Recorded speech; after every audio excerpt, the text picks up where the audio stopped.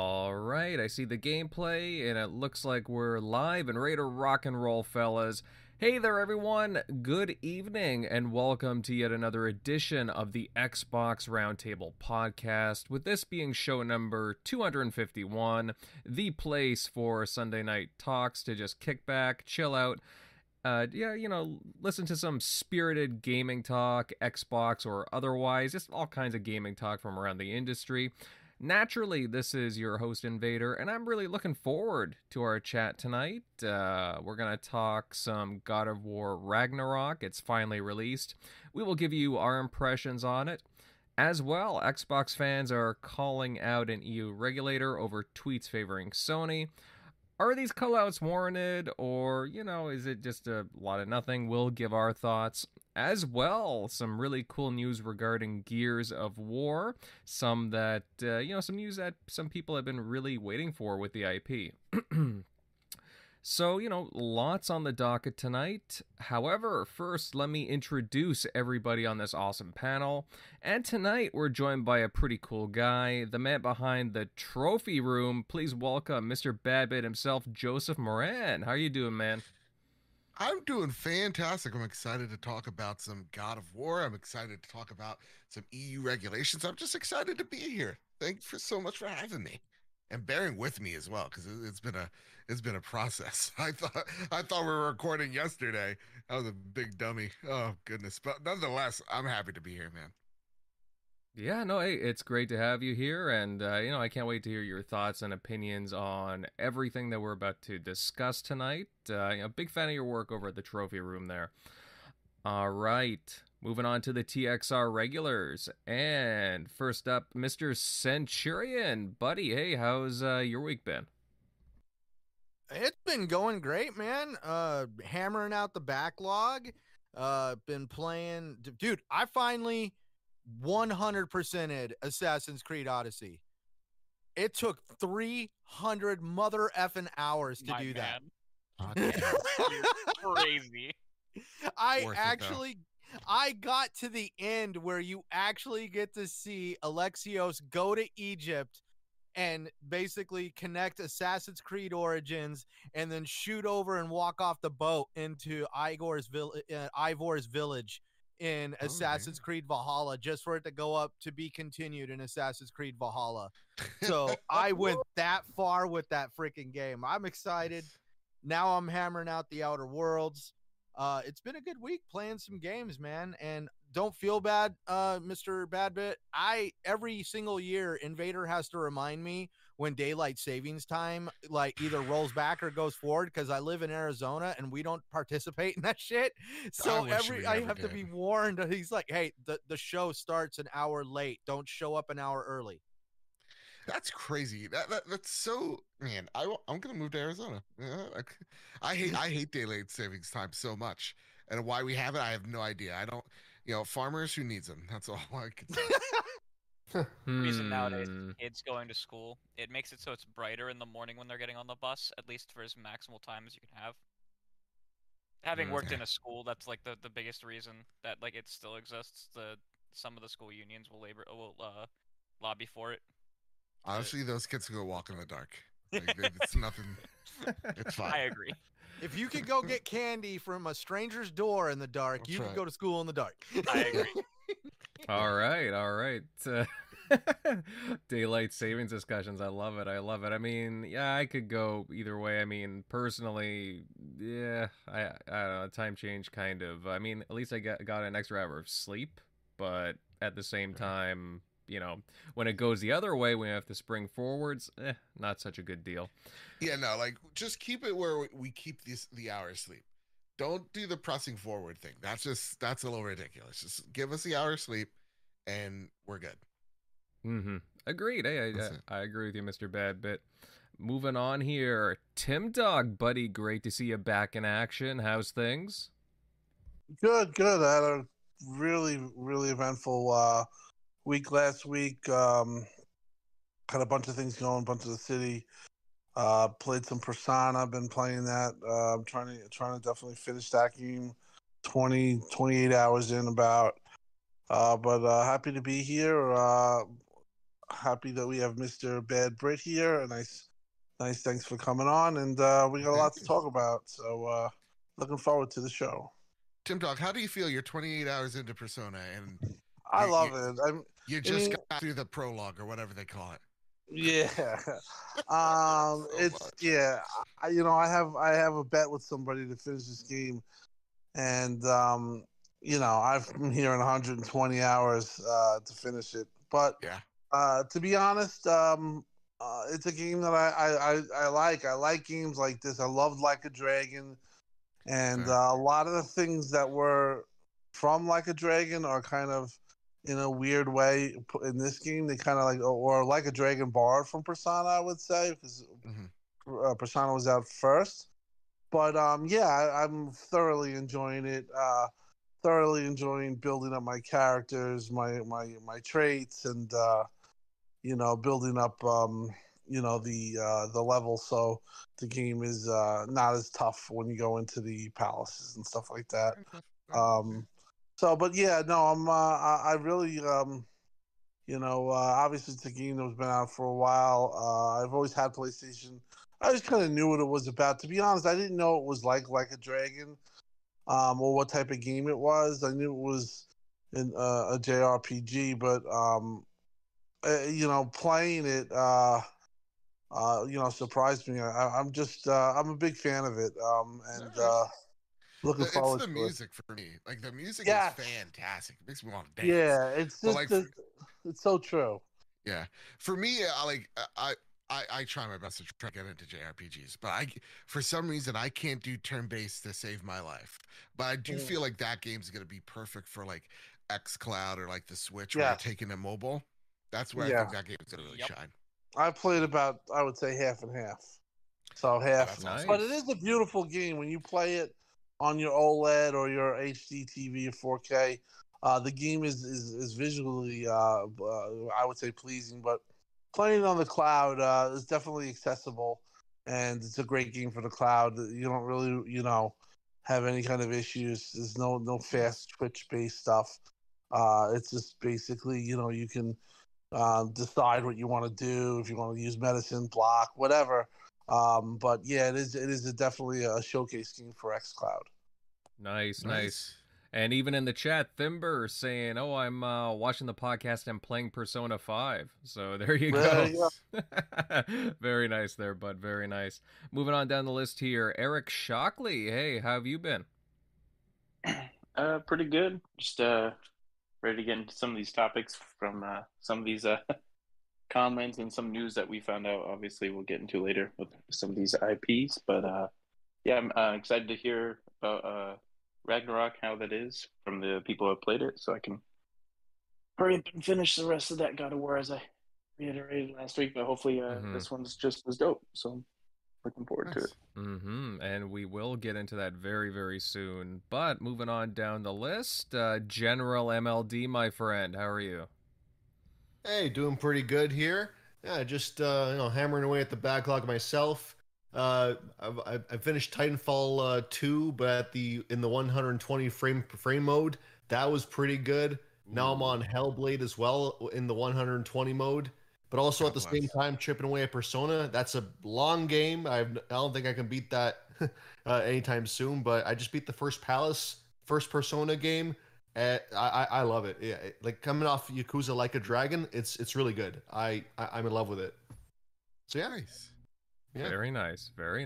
Yeah, everybody's playing the Persona. I don't know. I guess I have to get in on this action at some point. Sometime. In the backlog mess. All right, and to round out the crew, Crusader, how you been? I'm good. If my voice gives out during the show tonight, I apologize. I had karaoke with the friend group from college last night. Oh, hot damn.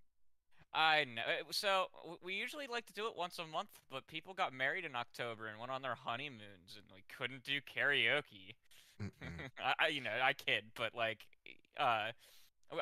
we were all very excited to go do karaoke last night, and I've been playing a lot this week. At the end of last week, I finished the 3 remaining God of War titles that I hadn't played on PS3. because I wanted to have everything. Nice. I'm actually super happy I did because there are subtle references to a lot of them in you know, but super happy I did that. And now I'm playing Ragnarok, and I'm addicted to Ragnarok. And I've been playing some Fortnite and stuff. And unlike Centurion, who's trying to chew through his backlog, I'm continuing to add to it with things like the Kingdom Hearts All-in-One collection and a boatload of games on the Xbox sale today for like the 360 and stuff. So it's it's gonna be a good time. I think we might try to beat 100 games this year. I'm at 84 right now. We might try to get to 100. Nice. I'm honestly, slacking. I don't know how many games I've played this year. I keep nowhere near 80. Yeah, people do like the GG app, and like we talked about this actually last week, and I just on the trophy room, and I need to be better at it. I use backlogged.com. Backlog.com. Okay. Yeah, there's like Backlogged is like the game one, and then there's another one like that's made by the same people for TV shows and movies. Okay. And you can just keep a journal of like where you watched what you rated it, stuff like that's great. And you have your own profile, so you can share it out with friends and stuff, and you can follow your friends and see what they're playing and stuff like that. It's cool. All right. Good to know. Thanks for sharing that, Crusader. I'll have to look into that too, actually. Seems like a pretty useful app. Let's see. Okay, guys, well, a reminder before we begin that we've got a giveaway going on for a limited edition Xbox headset. Check that out in the link provided in the description on how to enter on Twitter. Again, it ends December 1st, so hey, get in on that. Time's ticking away there. Also, please remember to share this show out, as we'd love to have more people here, and give it a like. And hey, if you're new to the channel, give us a sub. We'd love to have you stick around. But okay, with all that said, let us move on into our first topic tonight. And the hotly anticipated title God of War Ragnarok has finally released. It's available on PlayStation platforms and has been seeing a lot of praise from the looks of things. I know a few people on the panel have played it, and I want to know all their thoughts, honest opinions. Mr. Badbit, Joseph, why don't you kick us off here? Have you had a chance to play God of War Ragnarok yet? And if so, hey, please tell us your first impressions of it. Oh, absolutely. I've put around 20 hours or so into God of War, so I'm pretty in. That being said, though, walking into God of War Ragnarok, I got to tell you all, my history with God of War is almost non-existent. I was not allowed to play God of War as a kid because my parents found out about those QuickTime games on 60 Minutes. So we couldn't, I couldn't partake in God of War. And by the time like God of War 2 or 3 came around, I was already busy. I was deep into Gears of War. So like that was my gal. So for me, I've never been a big God of War fan because Kratos never clicked. God of War 2018, he clicked. He was a fantastic character. What Corey was able to do with him and his story and Atreus' story connected with me. And I think at that time, that one-shot camera, that was impressive. There was just so much about that game that was just impressive, and just through the storytelling aspect, it was fantastic. It's one of my favorite games of all time. So God of War Ragnarok, all it has to do is be more God of War that I really like and tell an interesting story, because where 2018 left off, it gave a really great premise of, we're already going to tell you how this whole thing ends. You're going to fill in the details. And God of War Ragnarok follows that to a T, and every character's arc, though Atreus and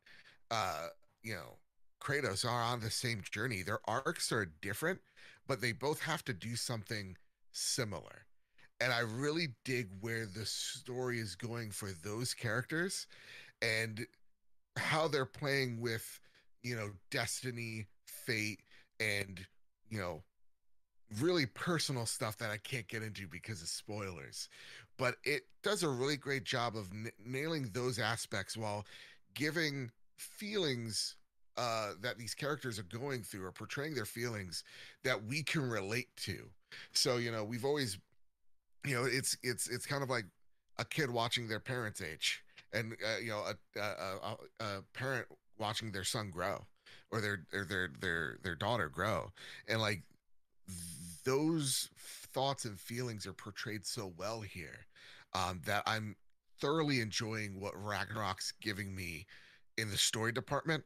Also, the dialogue is just fantastic. And when it comes to the combat, I saw a lot of people going, "Hey, it's just more 2018." I'm like, "Yeah, that's absolutely." I wasn't expecting a racing game. I'm expecting a more refined experience from 2018, learning from mistakes that they've had, playing with different weapons and combos. And Ragnarok does that. It feels a lot punchier. The combos feel really great when you actually get into the rhythm of swapping weapons mid combat, mid combo, and mix and matching. It feels great. And the one major change that I feel or improvement from 2018 here, when they talk about variety. Now, variety in combat is you're still there's still the same enemies. I'm not here to tell you that that's changed. No. There's more of them, so that's great. But the variety I think they talk about is in the boss fights. You're not fighting the same ogre 3 times. You're fighting way different bosses each time, and each one feels great, feels challenging, feels like there's something on the line. A lot of these narrative driven games, they feel like you're on a roller coaster and you're not really achieving anything. You're just going through the paces. Where in this, it feels like I'm achieving something when I'm beating these bosses, which is something that I get when I'm playing an Elden Ring or, Bloodborne or whatever have you. So their combat, it's more of what, you love, or if you don't like, it's not going to change. And when it comes to the level design, ooh-wee, I really dig it. There's far more to discover. There's a lot of puzzles for me, I'm not a big puzzle guy. And I saw, my good friend Ames give her critique of like, it feels like they help you too much. I actually feel like they don't help you enough. But they feel challenging, and I feel rewarded when I'm solving a puzzle or when I'm turning a corner and go, oh, shoot, there's something here. So overall, God of War Ragnarok for me is a really damn good time. And I keep, while playing it, just think to myself, this is a sequel from one of my favorite games of all time, and it is nailing it 100%.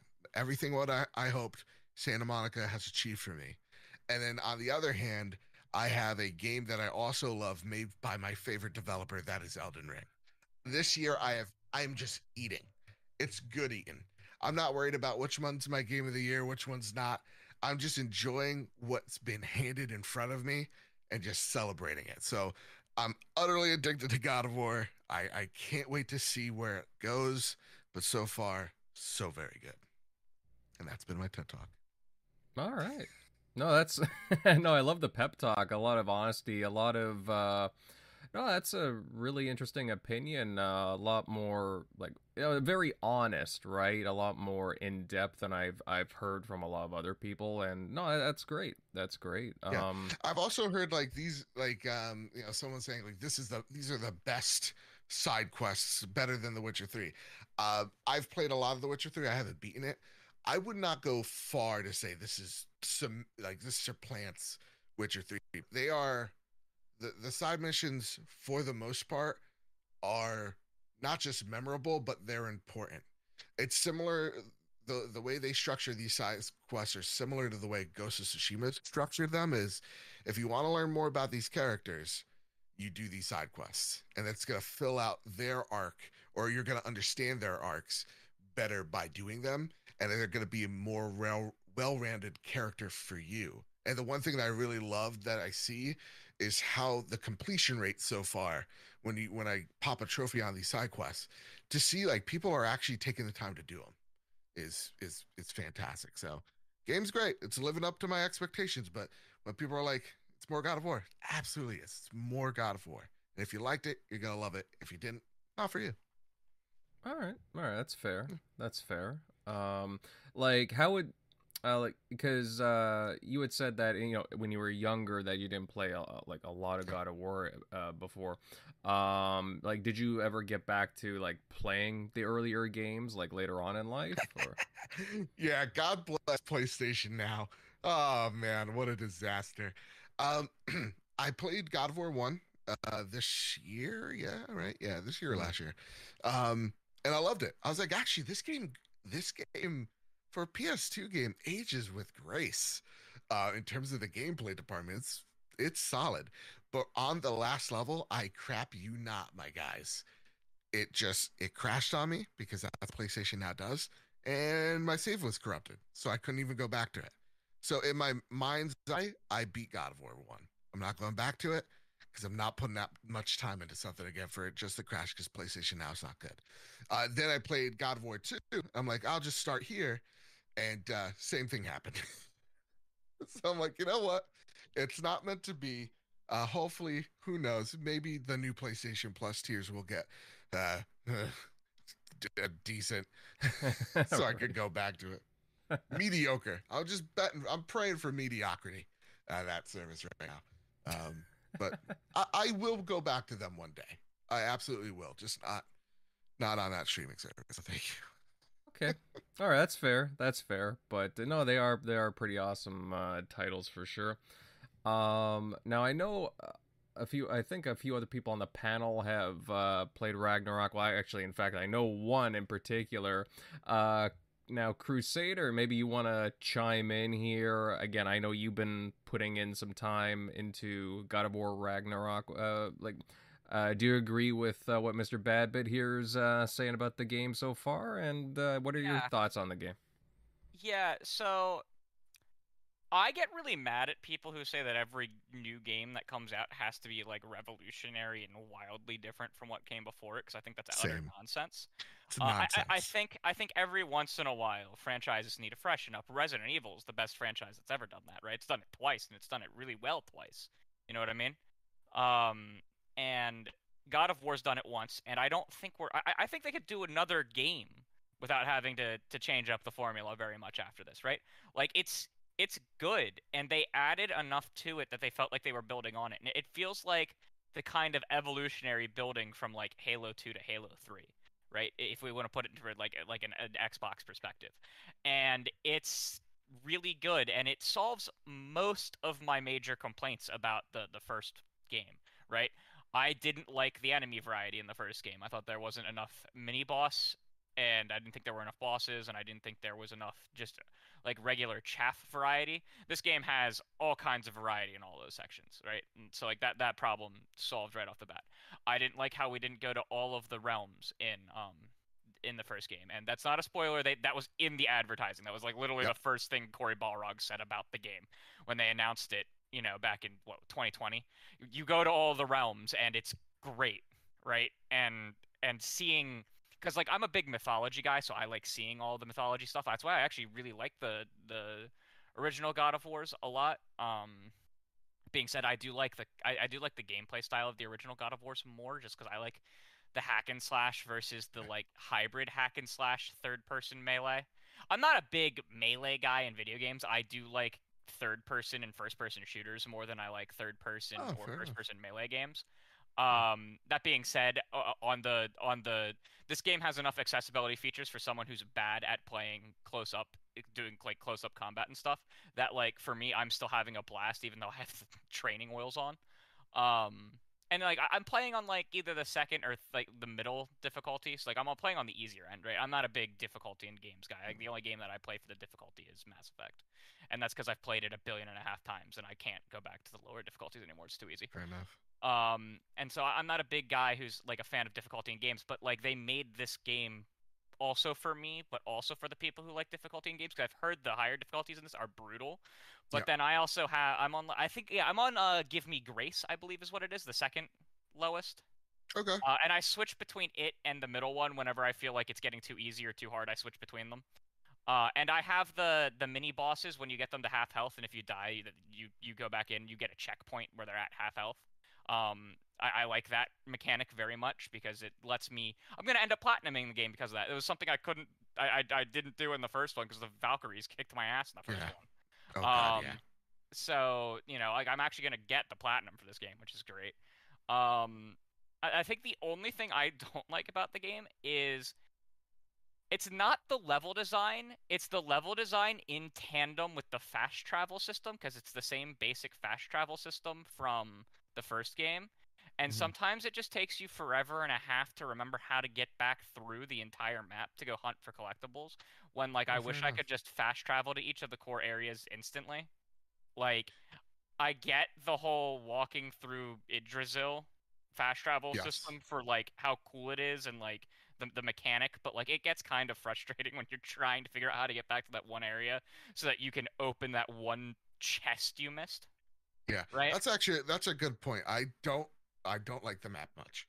Yeah. I don't think the map's very helpful at all. The actual level design is really cool, but when I'm trying to figure out how to like get to where I'm going for some of these secrets, it's like Yeah. And you know, and it was Gene Park over at the Washington Post who was saying that the side quests are better than The Witcher 3. I think some of them are very, very, very good.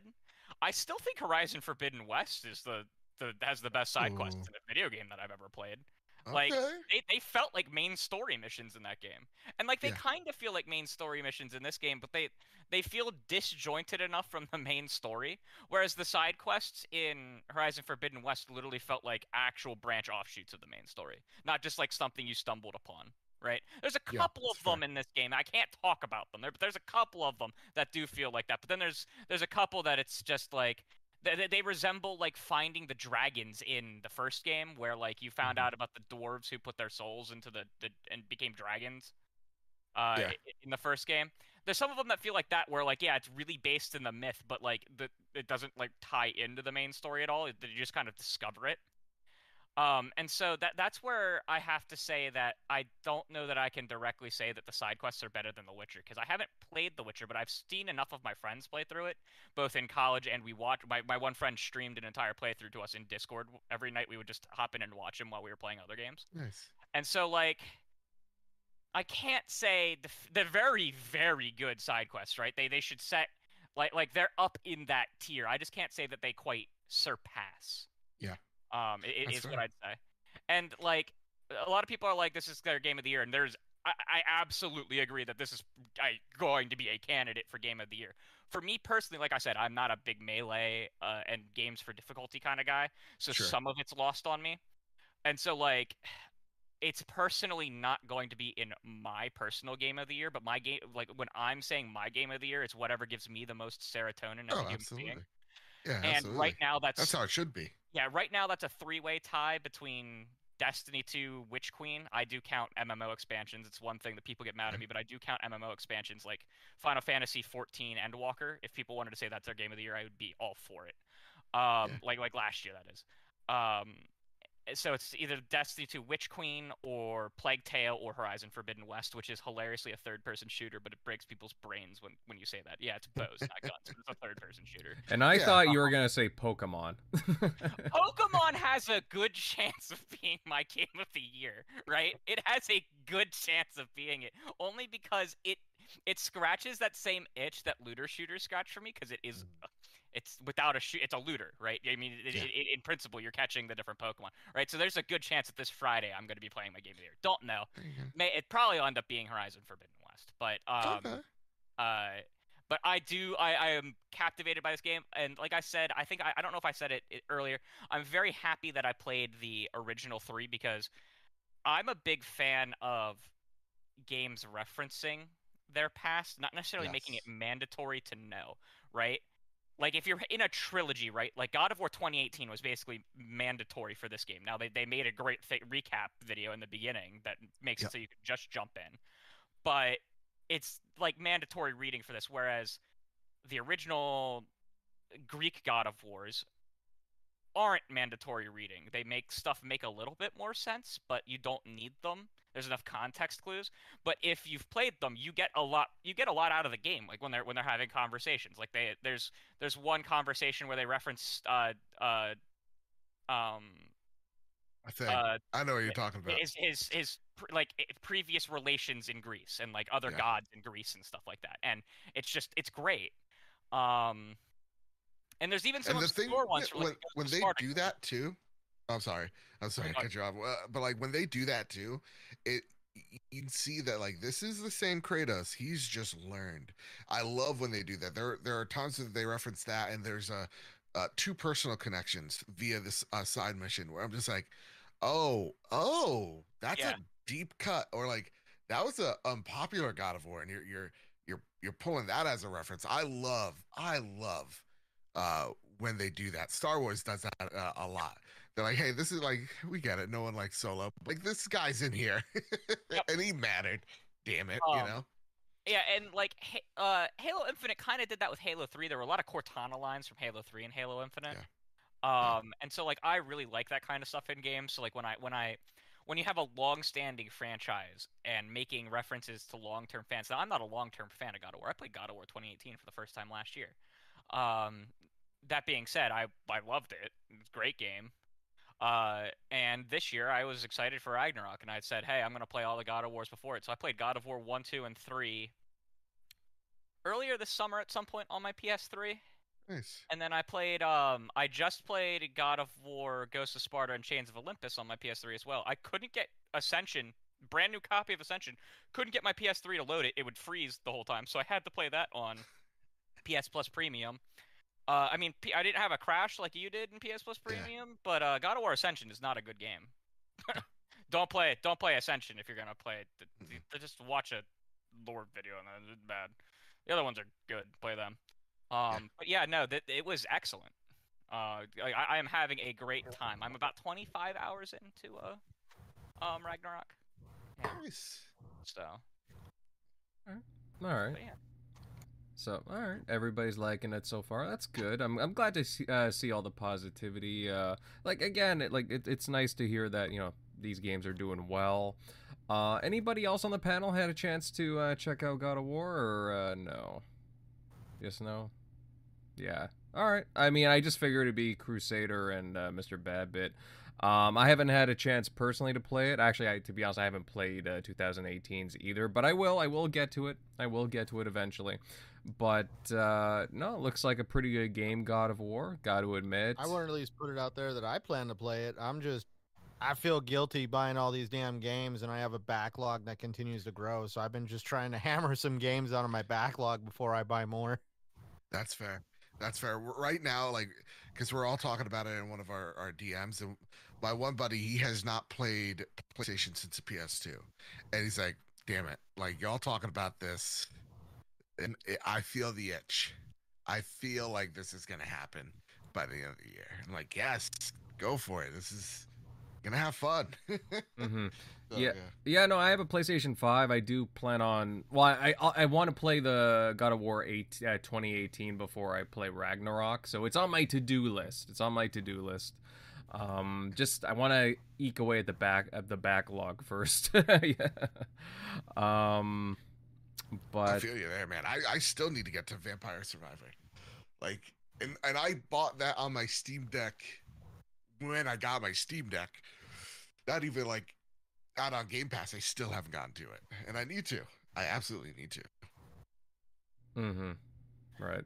Well, again, if anybody in the chat has anything to share, if they've been playing God of War Ragnarok, let us know. Are you enjoying it so far? Or, is there some things that maybe they could have done a little better? Or, is it just like a near perfect game? Just let us know in the chat, all right?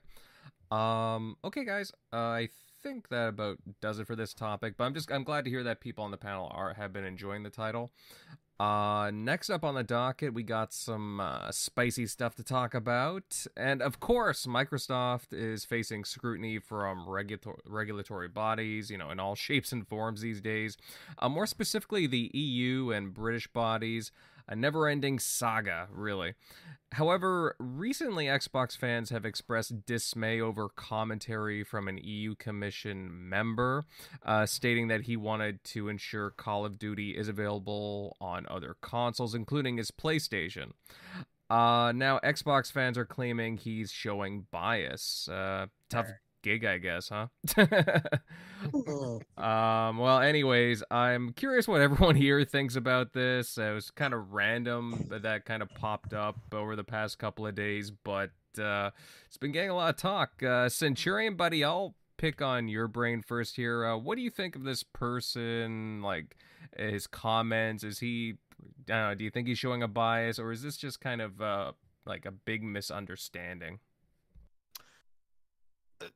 This is definitely bias. I'm sorry, but when you in parentheses say my PlayStation like a chiding little child, And but at least he did come out.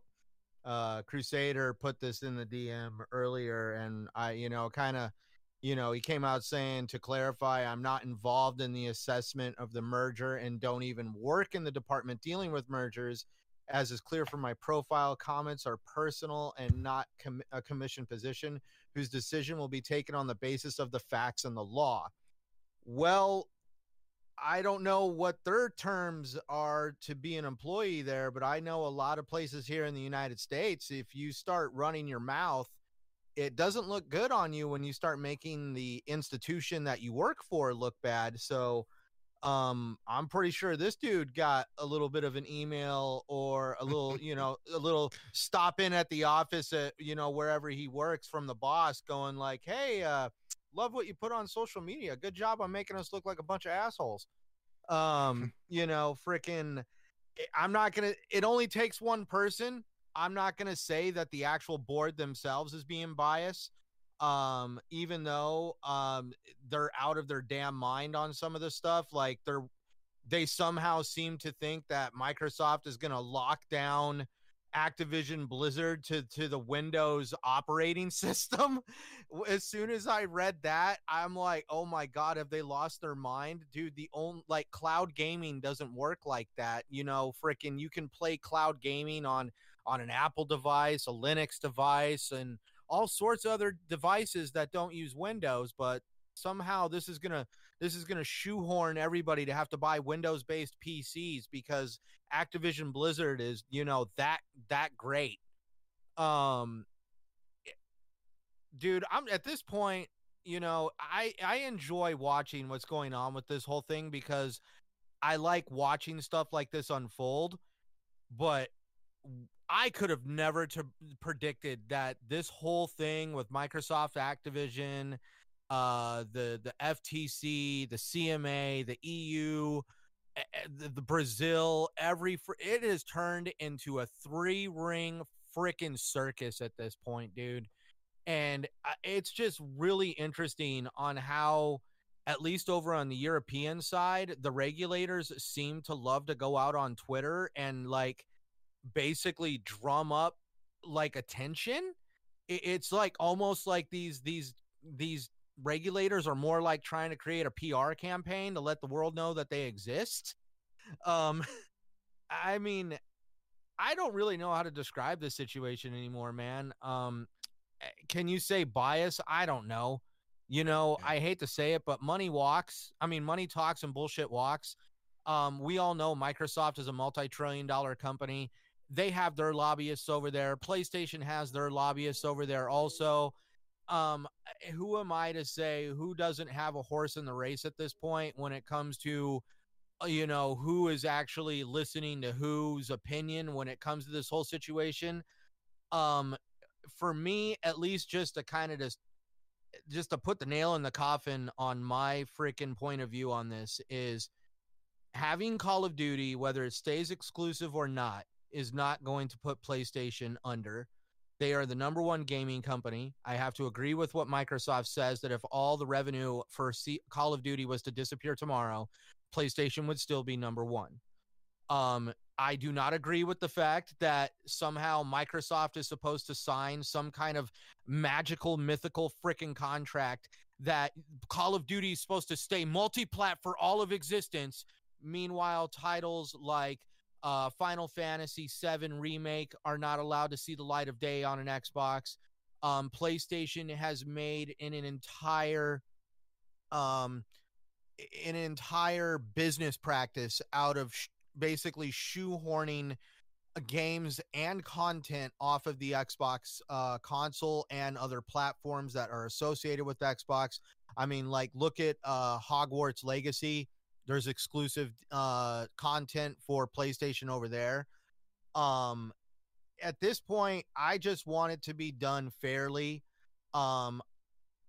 That's where the only argument that I feel any of these regulators can really have is the fact that cloud gaming and subscription-based gaming services are technically in their infancy right now. And this is a deal that could definitely tip the scales in Microsoft's favor on that one concept, because literally they would be, the fact that Microsoft has already set the bar when it comes to a gaming subscription service. Like when you say gaming subscription service, most people are going to gravitate towards the word Game Pass, whether they are whether they are a subscriber or not. Game Pass has pretty much set the bar. And the fact that they're potentially going to have Activision Blizzard is going to set that bar even higher. And that's the only real argument that I feel that these regulators have to make with Microsoft on this whole situation. But going down some of the roads of, somehow PlayStation and the rest of gaming hinges on the fate of Call of Duty is BS. The fact that somehow Microsoft is going to shoehorn people into having to buy Windows-based operating systems and all this other stuff because they could lock down Activision Blizzard to those platforms, that's complete crap. I mean, I could have not predicted that this was going to turn out the way it was. I knew it was going to be a battle, but I did not think it was going to be a public freaking circus for all of us pretty much consumers to watch unfold. It's been bad, man. It's been bad to watch. So, like, as the PlayStation perspective, right? I'm the host of the Trophy Room, a PlayStation podcast made by the players for the players. From the get-go, I stated really clear, this is going to go through. It's going to go through, and there's going to be caveats. Because most of the times when you see big deals like this, that's what happens. There's caveats. There's there's little amendments that they have to sign to make sure these things go through. What's happening now, I see out of the EU, and they like to do this. You're right. They like to drum up support. But governments like to show people that, hey, look at what we're making big tech do. Because big tech to a lot of governments out there is worrisome and is getting way too big. And not like an Enron situation, but even something maybe possibly a little bit more dangerous in their eyes. So these governments want to show people that, hey, listen, we are putting these big, conglomerates in check, whether that's Apple, whether that's Microsoft, whether that's Google. And all three of these tech companies love to mess with each other. In fact, most of the times when there's big mergers like these, there are definitely people trying to throw wrenches in them. So to me, I'm not surprised that this is a mess. I'm not. This is kind of exactly where I thought this was going to go. When Microsoft gave has been saying now, and saying loudly that they're not going to take Call of Duty away from PlayStation anytime soon. That was something I knew from day one. I'm like, there's no way you're going to, and that was part of the concern is like, there's no way you're just going to kill off a large portion of your profit from this big moneymaker and upset a audience way larger than any of our shows put together. You're not going to anger those folks just because you want to make them switch. You want to give the illusion of choice, right? That, hey, you have a choice to come over here. The EU did point out a lot of things of just like, well, you said that with Bethesda, but what's happening with Starfield, what's happening with Redfall, and those are fair critiques by the EU side, at least in my head they are. But to me, this is where it's always going to go. This deal's gonna go through. It's gonna. And I benefit because I get to play most of these games on Game Pass, and I don't really have to think about it much. And hopefully, the management then starts to change, right? Like Bobby Kotick hopefully gets his old golden parachute. We never have to think about him or say his name ever again. So when I see like this EU guy come out here, and I don't know the EU from Adam. I'm here in the United States of America, by God. So I don't know how they operate much over there. But when I see someone go out there and say that, to me, it feels like when a politician's like, hey, y'all, I'm one of you. Look at me. Isn't gas expensive? When I fill up my Ford F-150, I feel it just like you feel it. That's how it feels to me. It's like this fake pandering to an audience somewhere. It just felt weird. And you're right. Anybody could take that because it's Twitter, it's text. You could put your own emphasis on it. And anybody could take that. Rational people could take that and just go, oh wow, that's showing some bias. And EU definitely saw that, noticed it, and went, okay, let's let's step in here because this is not the case. The EU, FTC, CMA, the VGA, they just want to show that big tech can't just do whatever they want, and so they're kind of making a public show of it. And for me, I look at what's happening now as the PlayStation's perspective, and through not what I know, but what I would assume is that Jim Ryan, as much as I don't care for him much, Jim Ryan looks really good in front of Sony right now because Jim Ryan just made Microsoft sweat a little bit and work a little harder for this deal to go through. As much as I feel like this man cares more about his cats than he does his general audience, I can't help but see this as a win when you're going up to the board of Sony. Hey, look at, I guarantee this revenue stream, this massive revenue stream, isn't going to completely leave us from here on out.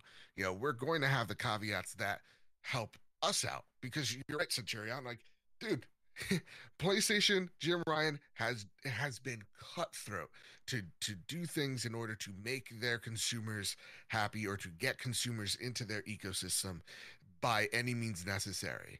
And to see this, it's a continuation of that and then such. Jim Ryan's main goal is not to make me happy. That's just the product of him trying to become the next CEO of Sony. And if I'm Sony, I'm taking a look at what Jim Ryan's been able to do and go, all right, well, if there's someone that could go up against a corporation much larger than us and take him on head on and make him bleed a little bit, well, this is probably the guy that we kind of want in our corner right here. So as much as I'm not a big fan of him, and trust me, guys, if you listen to the show or my show, you know I'm not.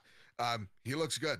He looks really good. And as much as we like to dog him and do the little dumb memes about him, he comes out looking relatively strong. Everybody kind of gets what they want out of this.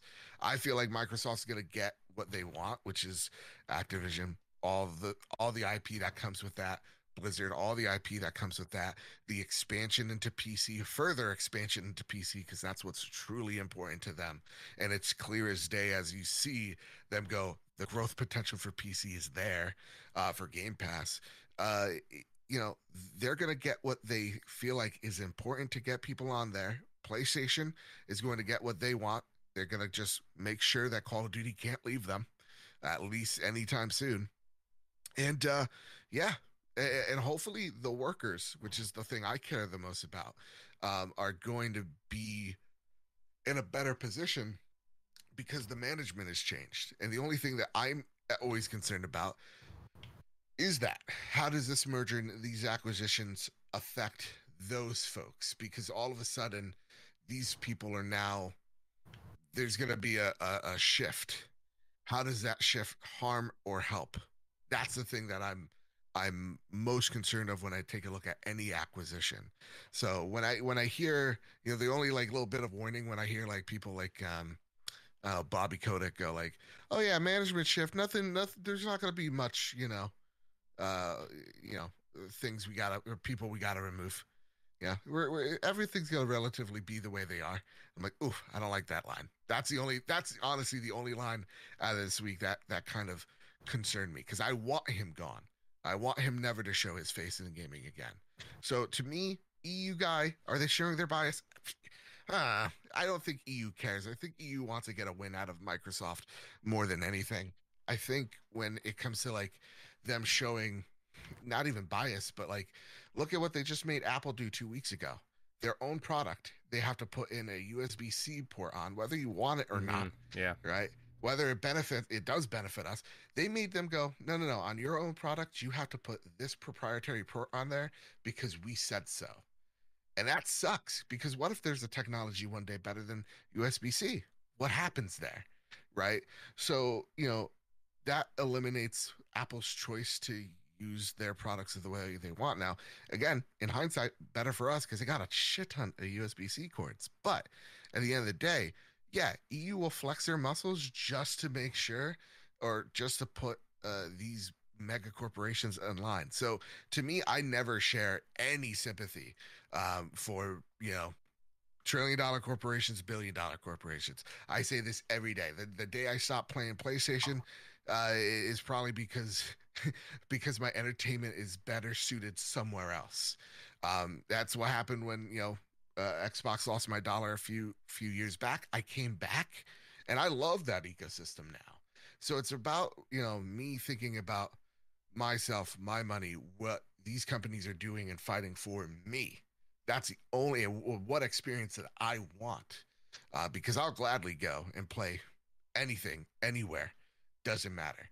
Because in actuality, Phil Spencer, bet he's a nice guy, but I don't know him personally, right? He's not my buddy. He's not my friend. His mission is for his shareholders. It's not towards me.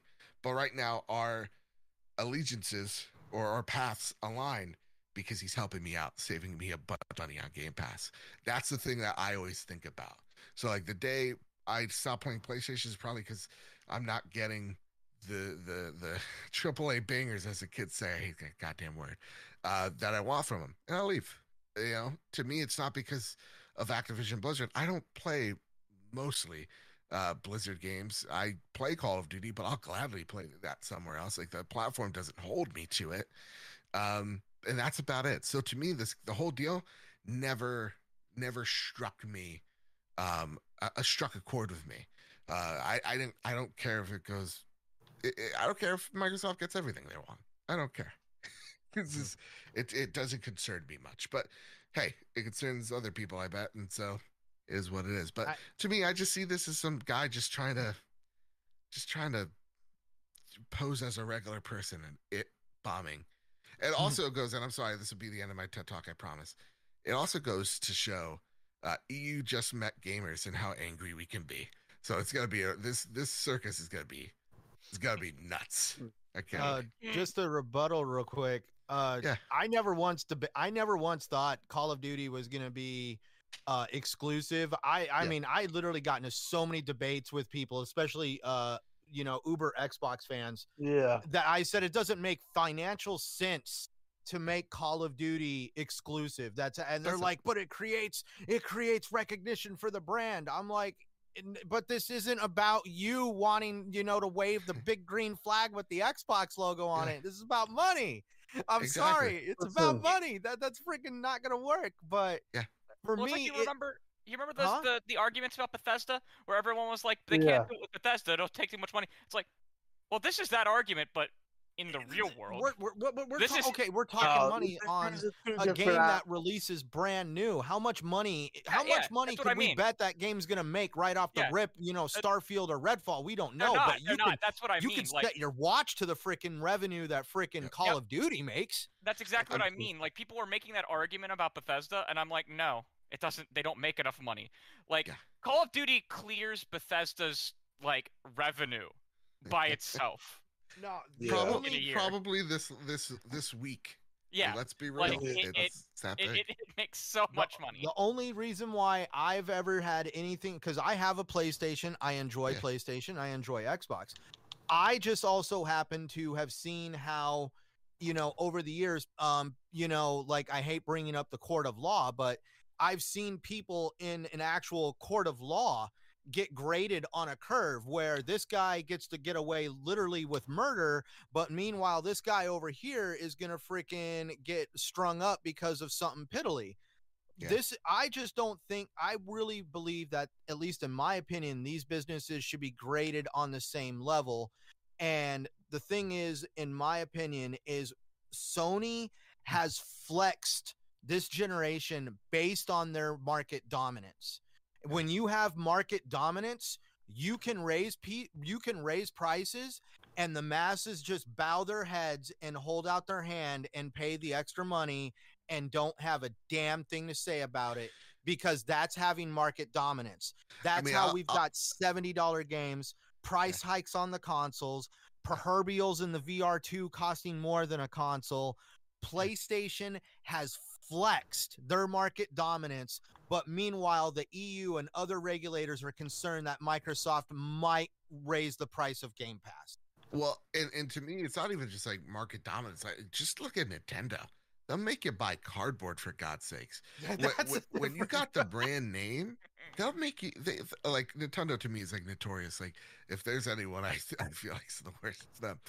It's like they'll like talk about $70 like remakes. Like these guys will do lazy $60 remasters, right? And be like, here's Donkey Kong, Tropical Freeze again. Here's that Toad game. Skyward Sword. Yeah, it's just it. You're right. These companies will take as much as we're willing to give them, and that's the saddest thing. So to me, yeah, like the Bethesda thing, that's apples and oranges. Because like Bethesda, as much as I love them, and I love a good Skyrim, and they'll sell me Skyrim over and over again, that ain't Call of Duty. No, No, Exactly.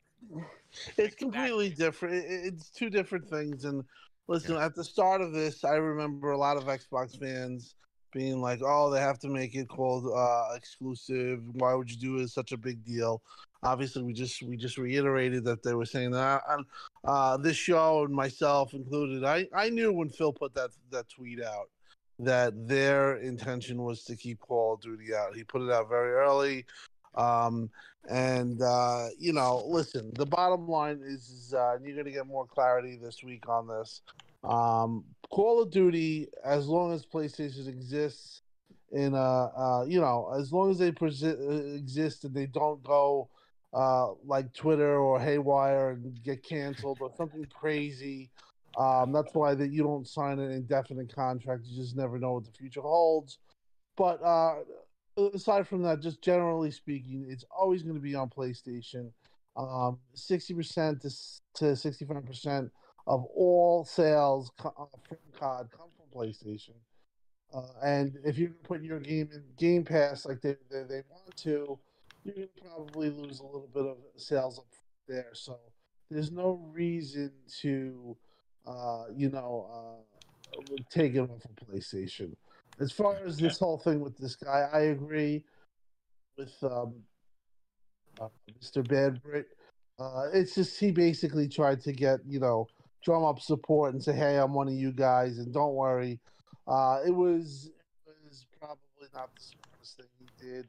Definitely got spoken to.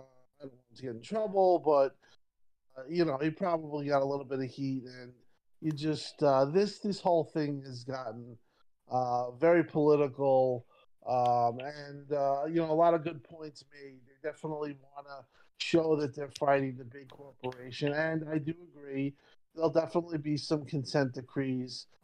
EU basically said that they don't foresee this deal getting passed unless there is some type of they meet the standards that they uphold. And probably there's always going to be there's stuff like, hey, if Phil leaves, do you have the same intentions of keeping Call of Duty on PlayStation? So some of that stuff I think is going to be written, and there's definitely going to be assurances. But I'm not 100% exactly sure that the deal does go through 100% because it has gotten to the point where I don't know if, like the CMAs, if the way that was written, if it's going to be held up in good faith. Sometimes politics do get involved. If it's all centered around Call of Duty, I don't think that there's a real argument against. Like Centurion said, maybe there's different arguments that you can go about. The one about being tied to Windows, that's silly because they're not on anything but Windows. Microsoft sees the writing on the wall with Windows. They're declining. People don't use PCs as much as they used to. I would say in the next 20 years, you're probably just going to have very few PCs. Your phone is going to basically be your all-in-one, be able to print to anything.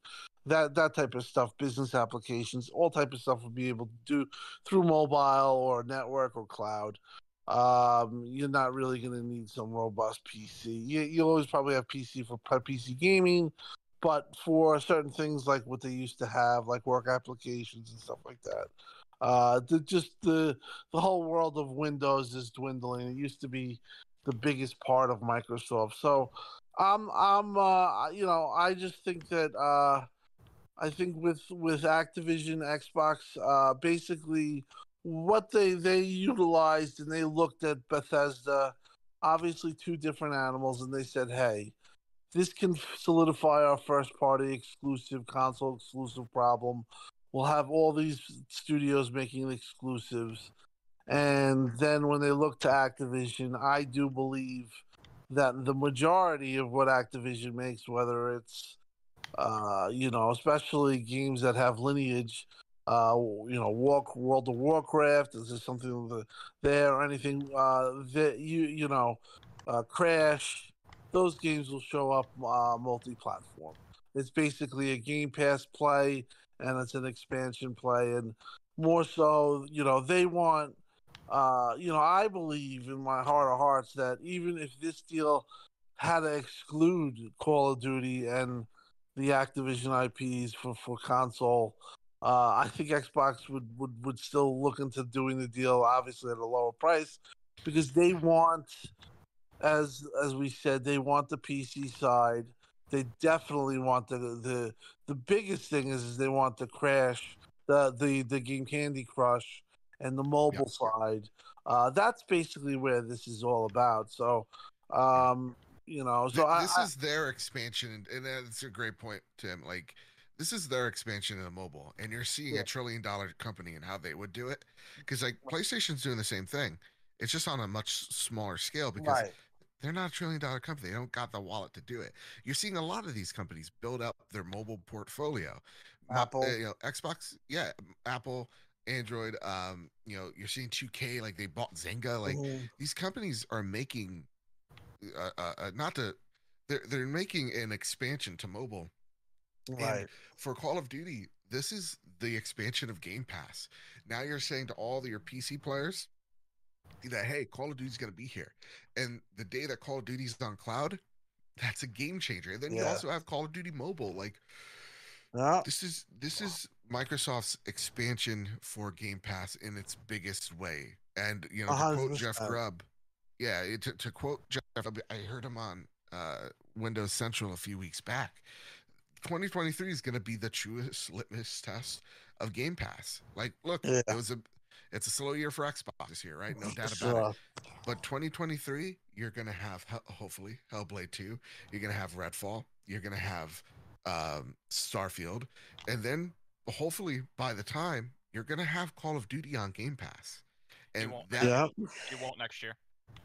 2023 is still within the PlayStation. I would say, Centurion, I would agree with you before this, but I think once the deal's done, that Call of Duty will be in Game Pass. I don't think I don't think it's me, not it's Crusader.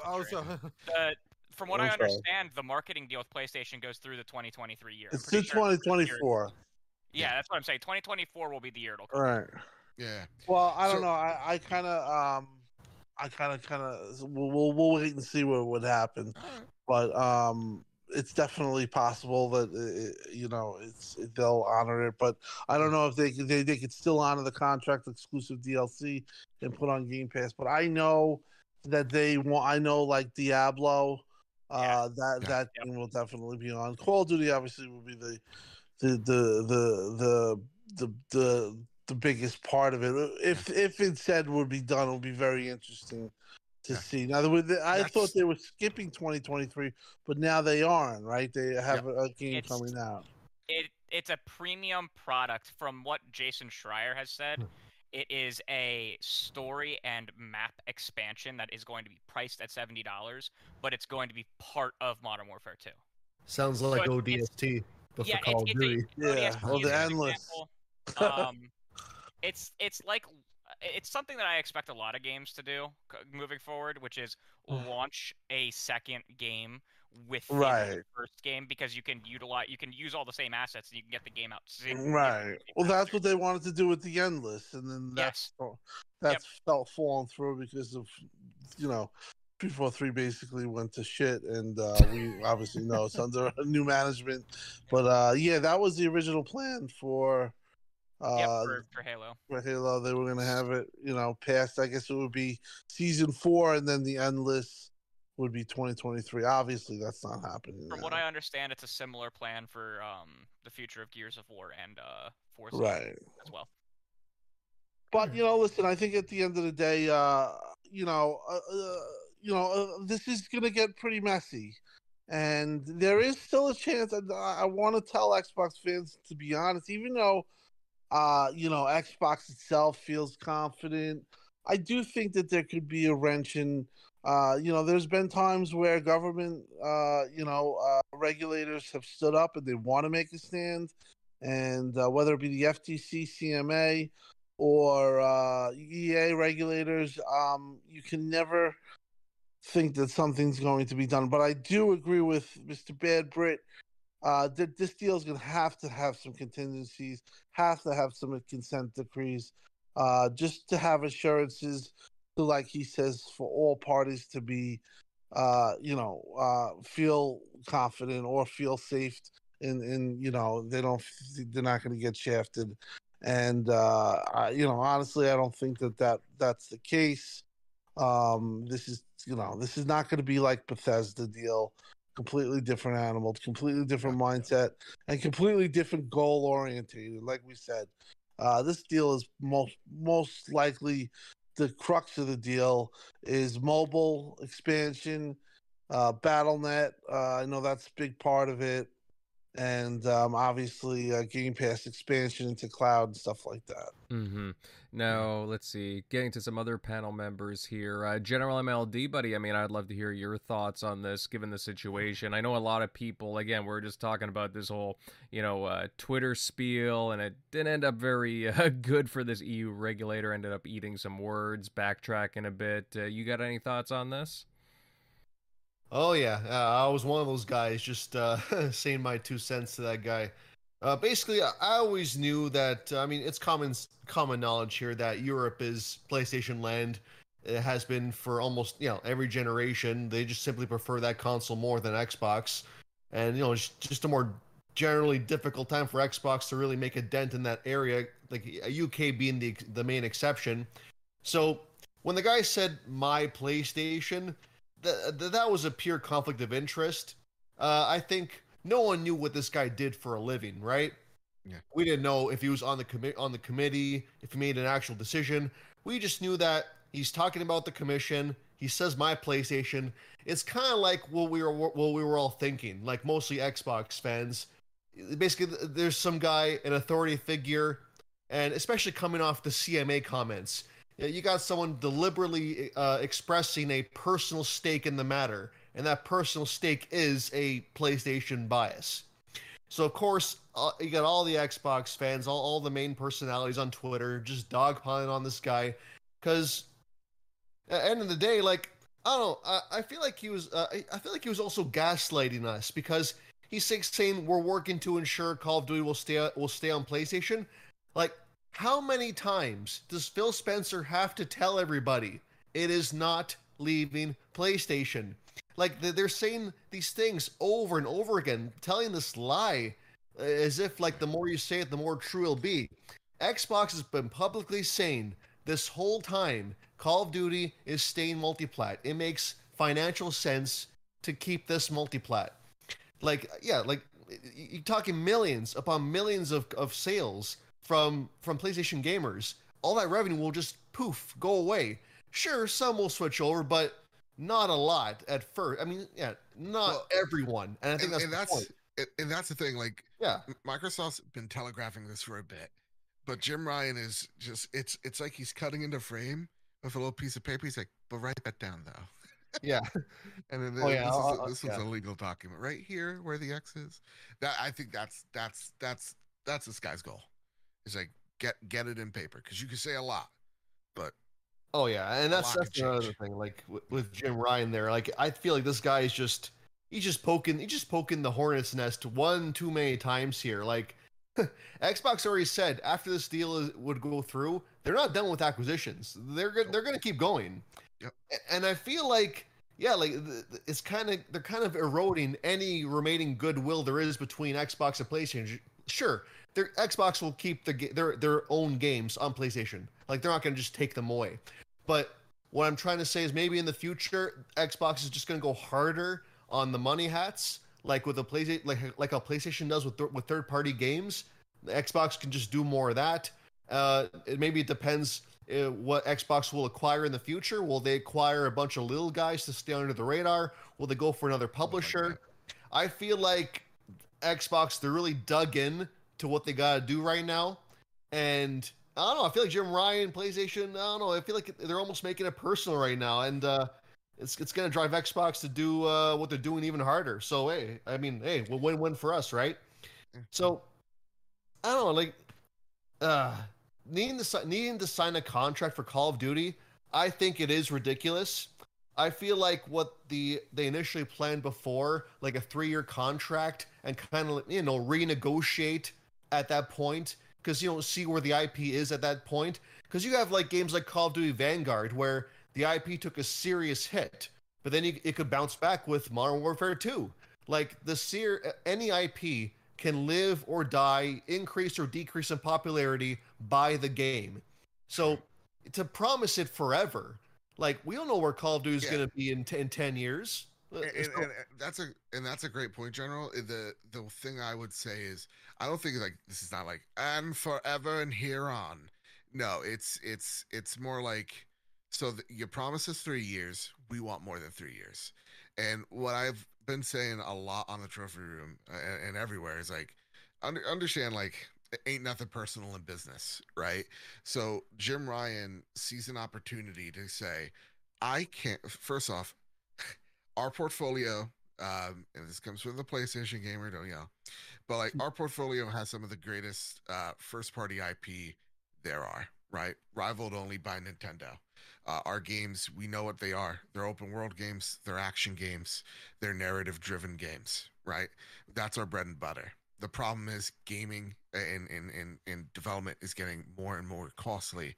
And at the same exact time, we need to start branching off into doing games as service, because we could see with games like Fortnite, games like Warzone, that if there's an opportunity to make hundreds of millions, billions of dollars, it's in these games as service games, while at the same exact time remaining true to our quota, which is the single player, really important games.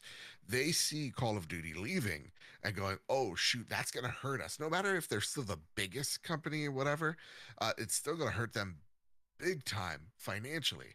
So they need time, and this is PlayStation's mission. They need time to find 1 or 2 games as service games that are going to hit. That could be The Last of Us. Hell, that could be, I don't know, Twisted Metal, whatever it is. They need those games to hit so that it could supplement Call of Duty by the time Call of Duty decides to leave, or by the time that fan base shrinks because it's mostly on Game Pass or Xbox or PC, whatever have you.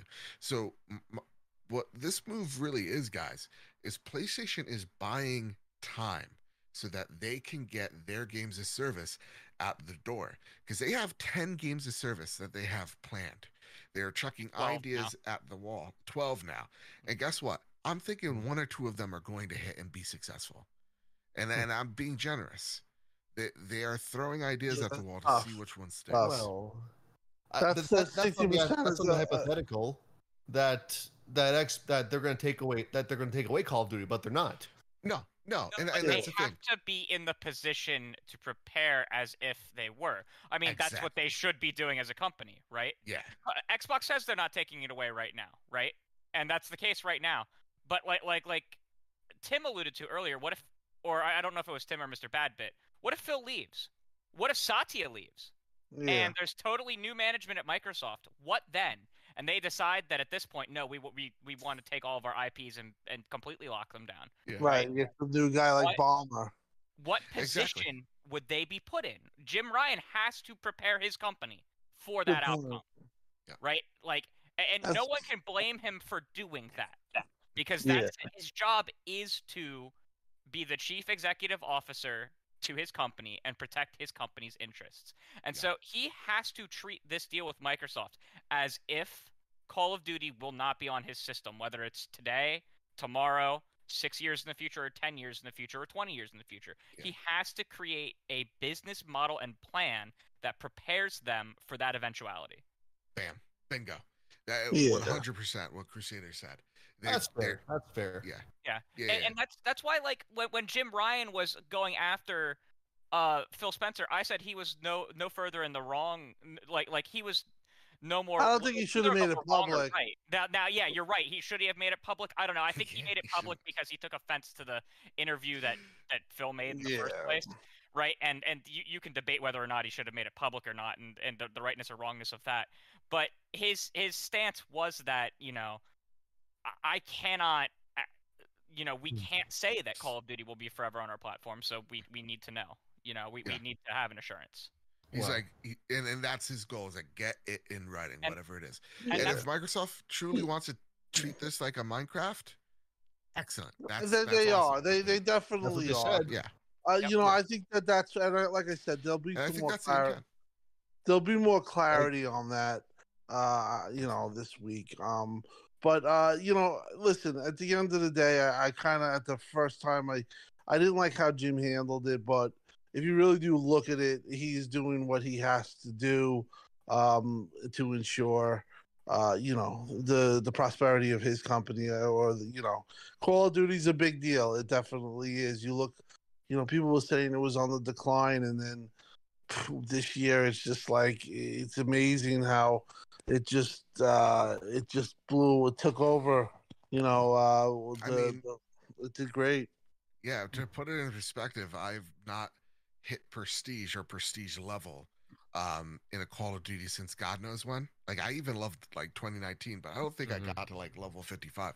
I'm playing it every single night. I'm level 55. I'm getting gold camos, and like I'm back in. Like, it's already made more money than in Vanguard in Europe. I know. So like, Already, it's already last week they passed it. You know what's crazy too is that, and I this is sometimes why reviewers, that you question it, like they seem to just follow the same, they just seem to follow the same line of thinking.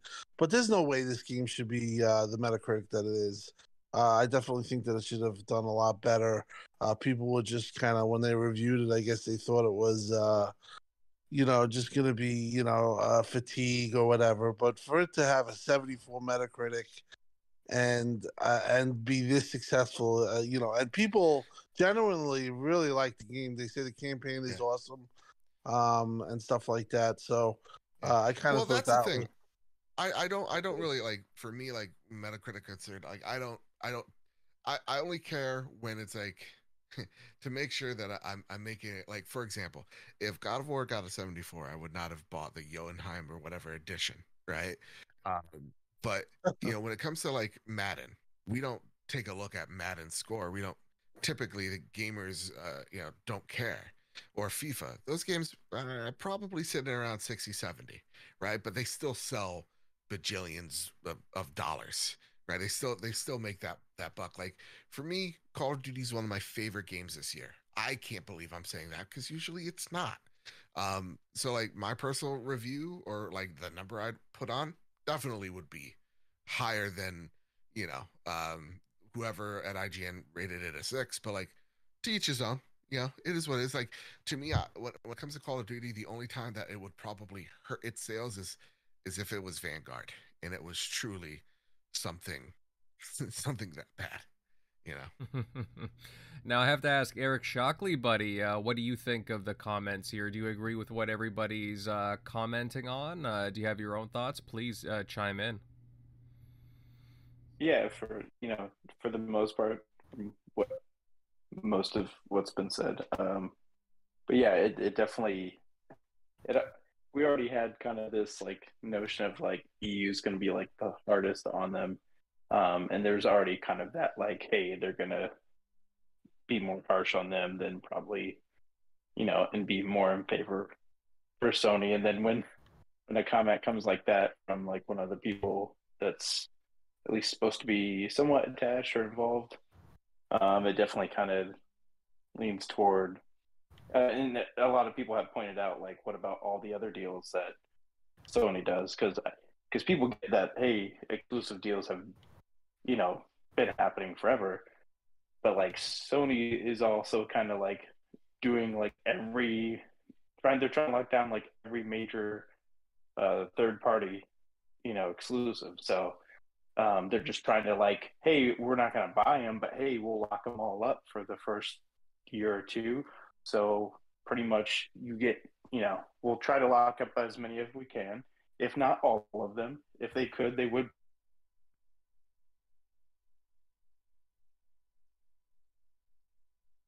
Are we still here? Oh, Did Shockley Maybe- die? Shockley, Jim you cut did out. Say, Jim shot him. He said too much. I was about to say he Jim said Ryan. too much. Jim Ryan just muted him and pulled him from his chair. Oh, I don't know what happened there, Eric. No, but I think overall, I think we're all really sick of the freaking regulator talk. I mean, listen, I've been a gamer all my life. I've been socially talking about video games on forums since 2007. Been involved in all the great debates. This one just goes on. Like, I don't want to know about regulatory boards. I don't want to talk about this shit anymore. I cannot wait. Give us a decision, either not going to do it or going to do it hopefully by the shortest time that they possibly can, because I am so sick of talking about it. Honestly, I talk about it. I do 2 podcasts, this and RDX, and like I said, it's at the point where it's driving me to lunacy. Like, I can't stop. It's the same. It's just like, No. It's sorry to interrupt, but it's the same thing. It's No, go like ahead. all these topics come up. It's like, oh, the CMA says this, regulators say that. It's like, we like talking about Xbox stuff, and like everybody's excited about certain things, and Right. and just in the industry in general. But like, the deal was announced in mid-January, and we're coming up to December. a It's whole like, year talking about it. and it's like, I don't want to annoy everybody tuning in, with like, oh, this No, little it's bit of not your information, fault.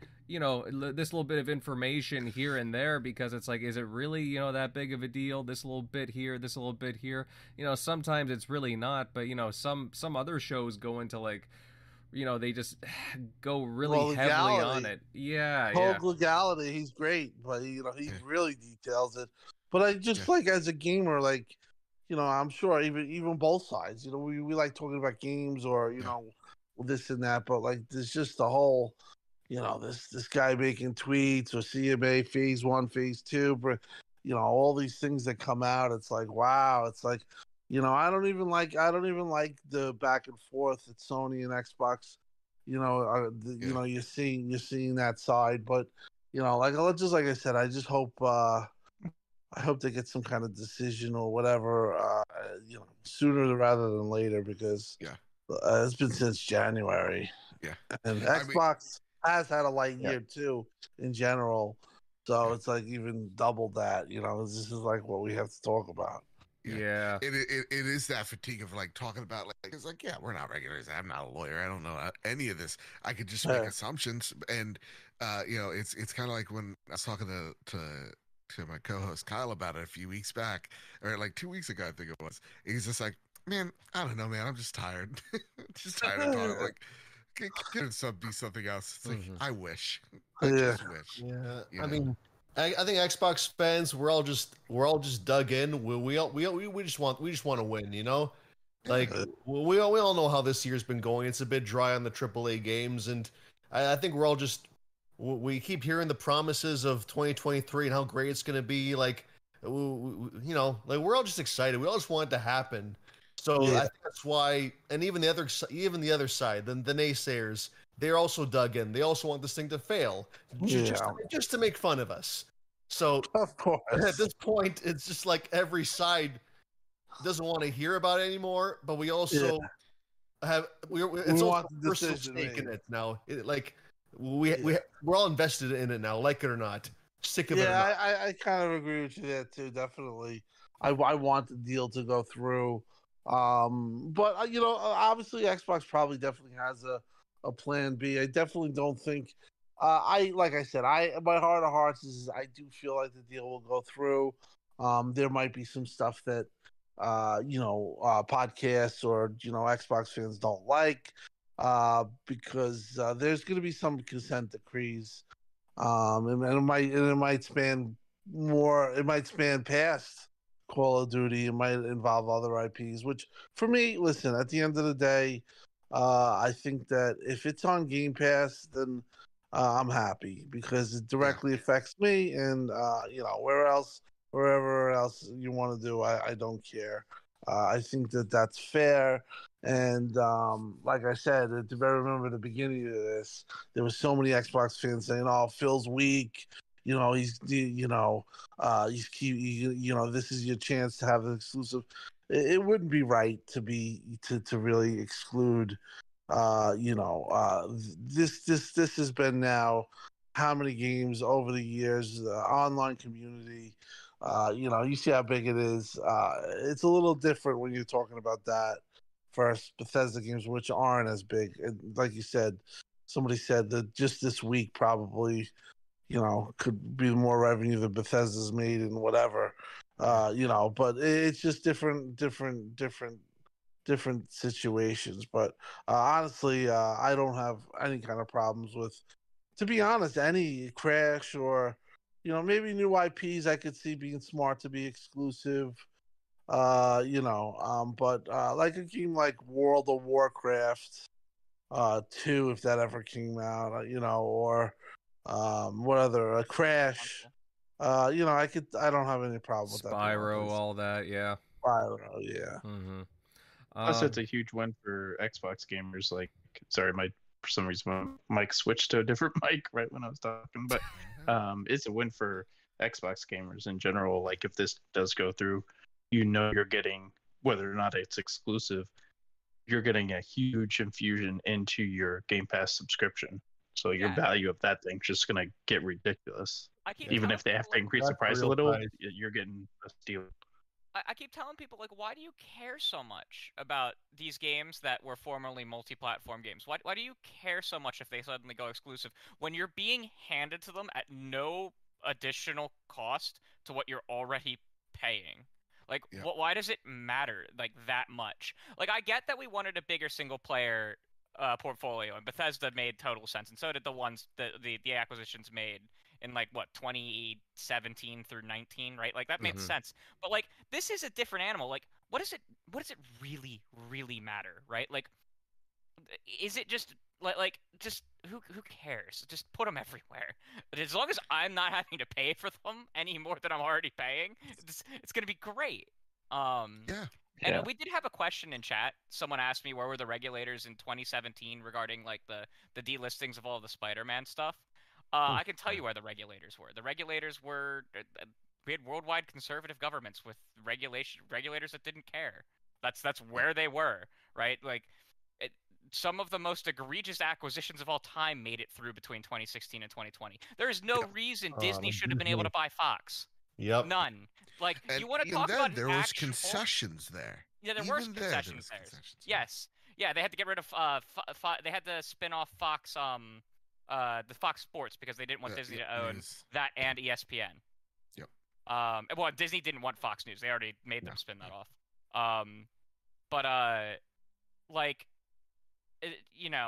That's where it was, and what changed in between now and then? Well, the world basically switched its political alignment. Now I'm not going to get into politics here. I don't want to.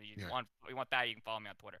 I'll talk to you there about it. Yeah. But, like, that's the difference in the regulatory agencies. That's why the regulators have a little bit more teeth right now, because if you want to look at political trends, the more conservative a government is, the less the regulators interfere with anything. Doesn't mean they don't, just means it's less. And then when you move to a more liberal side of things, the more regulation you have and the more control is put on it.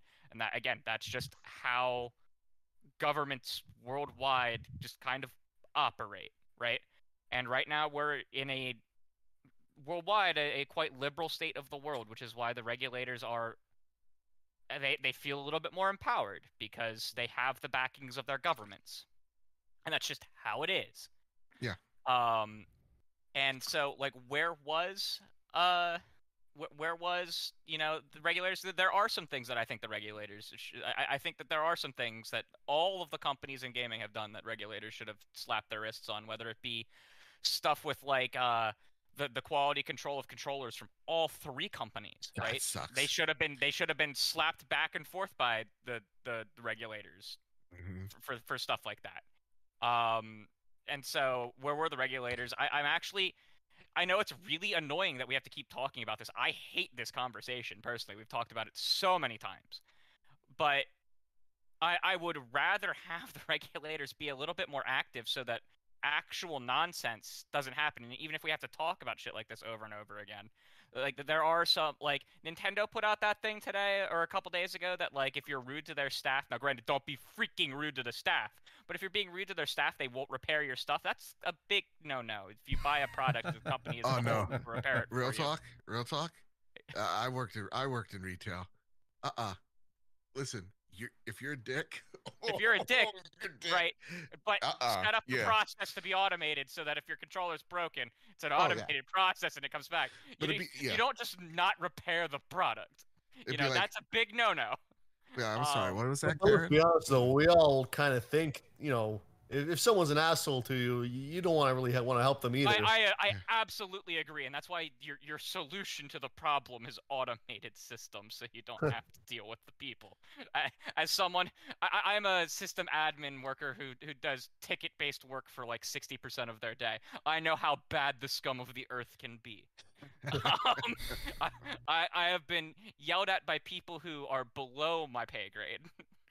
who think that because they've been at this organization longer that but even though my job title is actually higher than theirs, and it's ludicrous. So I get people being rude, but like that there are solutions that you can come to that aren't good solutions, like in a legal manner, right? And that's one of them that I expect a regulator to slap them in this the liberal based regulation world we live in 2022.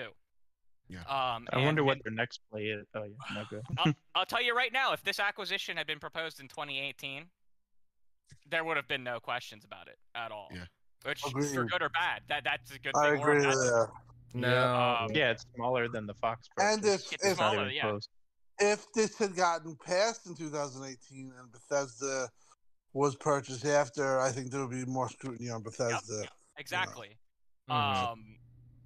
And so, and the EU Outlook didn't like there was an actual person from the EU on Twitter who talked about the deal. It was a person that is not involved in the actual. No. There was another one. There was one who was actually involved and Was had it a a nice woman? statement.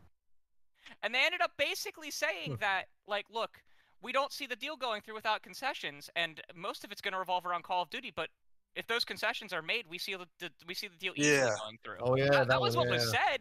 That was right? I read that. That was I think it was an Oh, Italian. that's interesting. Yeah. Yeah, they basically said we do not foresee this passing without some types of Concessions. I had said that earlier, but yeah, Yeah, that was from. But that makes sense. Listen, Yeah.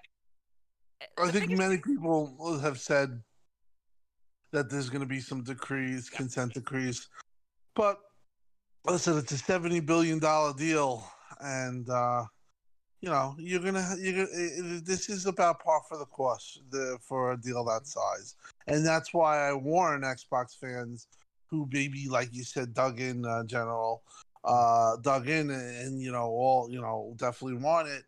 There is a possibility that the deal, just because of the size of it, because of the size of Xbox, they go sour on it. I don't foresee that happening. I'm surprised. Listen, it's gotten a little messy on the UA side. I have to commend Lena Khan and the FTC. They're doing it professional. You haven't heard a peep. They very well could have some real, and I'm sure they do because they're in the phase 2 as well. But you really, for this stuff to be splattered across Twitter is kind of jarring, and I don't think that they were planning on that. Mm-hmm. The Would be CMA interesting and to see their next move if Yeah. this didn't go through. Like what? Yeah, that's the Microsoft thing. did. It won't be. It's not gonna I would think that you'd see some real, you'd see some. I think you'd see the. I think you'd see some moves real quick, maybe especially within Bracer Group. How they. I think that's very odd, or I think it's not odd. That's not the word. I think it's very. There's definitely something going on where they're actively sending developers over to help on a game. Mm-hmm. But again, guys, like this is something that we could probably go on and on about. But it's just interesting that, again, this whole like more stuff with going on with the whole Xbox Activision stuff with EU regulators, and again, hopefully we learn more soon. Obviously, more time needs to pass, but the gears are in motion. The gears are in motion. But speaking of which, speaking about gears, guys, let's move on to our last topic, and I'm gonna segue into something. The past week saw the 16th anniversary of Gears of War. And to celebrate it, Netflix has announced that it has partnered with the Coalition to adapt the Gears of War franchise into a live-action feature, and, well, as well as an adult animated series. Now, there's no word of a cast yet, but hey, we can only begin to speculate on that. And hey, I'm pretty excited, to be honest with you. I've wanted to see the Gears of War IP. I was kind of curious what they were going to do. We've seen Halo expanded into a TV show and, different offshoots. But Eric Shockley, pal, I mean, I'll lead off with you on this one. What do you think of the announcement? Gears getting like a full-length, basically, film. Is this something that you'd be interested in checking out on Netflix? Definitely. Yeah, the live action I'll be interested to see how that goes, because obviously we've seen Halo. I mean, some of the fight scenes looked, I would say, pretty good or decent on the Halo. That wasn't its issue. Yeah. But yeah, I don't think they'll have that much, because they can probably use. I mean, they probably won't use like practical stuff, but they definitely can with like some of the suits or the goriness that they're gonna have to probably chainsaw somebody in half. That's got to be in there. So Absolutely. if you saw Dawn of the Dead, where they had the awesome chainsaw scene, Yes. like they can definitely do that and make it look pretty sick, because that's got to be in there. But I'm definitely excited to see it as far as the live action, although I don't know how they're gonna. I don't know what their plan is as far as like if they're gonna take different group of people, so this way they're not like, hey, how do we replace Marcus Phoenix, persona? Because obviously, I know Dave Bautista says he wants to do it. Also, the voice, the guy that does the voice, it's so iconic. So well, it's that's easier the to get away from question. that with Master Chief. That's the question, though. I mean, would they do it? Would they do it even pre? Like Marcus Phoenix, would they go a little earlier? Would they go later? Oh, okay. Right? It depends what era. Yeah, I guess that would work. But if they did do just like start from like the first Gears of War 1 game, I kind of feel like he might be obviously too old, but like I couldn't see somebody else doing Coltrane other than I forget the actor. He's been in a bunch of stuff, but plays him. Yeah. Because like that's iconic. So if he could maybe pull it off, but I don't know at this point. If had they done the movie like a decade ago, he probably could, because he was still, from the last time I saw him, keeping up like in good shape. I don't know what but that was years ago. So I'd probably be more excited for the animated series, because I guess they obviously said it was going to be like an adult animated series, probably like they did with Castlevania, where it's going to be mature, gory, and then they can do a lot more with that. Would love to see like some of the early stages, kind of like where you had like the Animatrix, where it showed you like what happened before the Matrix. So shows kind of like the I'm trying to think of the oil that the Pendulum Wars, I think it was called, before like Emergence Day. Like you could lead into that and make it a compelling story, or show us like Emergence Day and like from Write a Good Story, showing kind of like that early stuff that we never got to see. That would be compelling to fans that probably, I'm sure there's books on the games, but people that didn't read books off the Gears of War series, that'd be cool because we haven't seen that. So I would definitely probably be even more excited for that than the live action, but it would be cool to see what they can pull off for live action for Gears of War, because just the amount of gore, I don't know if they're going to go that hardcore. I see them doing that in the animated because they'll not worry about it because it's all just, anime, so there's a ton of bloody, but the amount of gore, but no, there's things like the Terrifier 2, so if they can show that on my Xbox, if anyone's seen that, I'm sure they can get away with any the Gears of War goreness on Netflix. So no, but yeah, I'm excited. So hopefully it works out. Hopefully they cast the right people, because that's the other thing.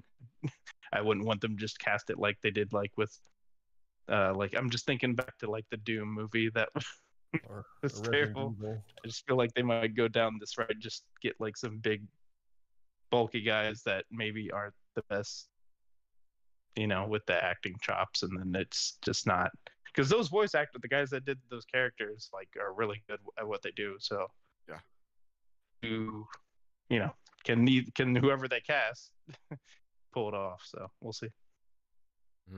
Yeah. Like, again, I'm very curious to see. Obviously, I've seen Microsoft and Xbox be a little more expansive in their wanting to put the IP out on other mediums. Obviously, Halo. There's a Minecraft film in development, if I'm not mistaken, with Warner Brothers. Grounded is getting something as well. Actually, animated with Netflix. Yeah, with Netflix. That's correct. Fallout has an Amazon show currently in the works. They're filming that. Second season of Halo as well with Paramount. Yeah, they got their hands on a lot of things right now. They want to be creative with their IPs. Crusader, I mean, I don't know. What's your take on this? I mean, it's pretty adventurous with the IP, but is this something that you'd be looking forward to? So, the live action film, based on Netflix's track record with live action content, where basically the only adaptation they've made that's live action that's any good is The Witcher, I am not holding my breath that the live action movie will be good at all. I'm not excited for it.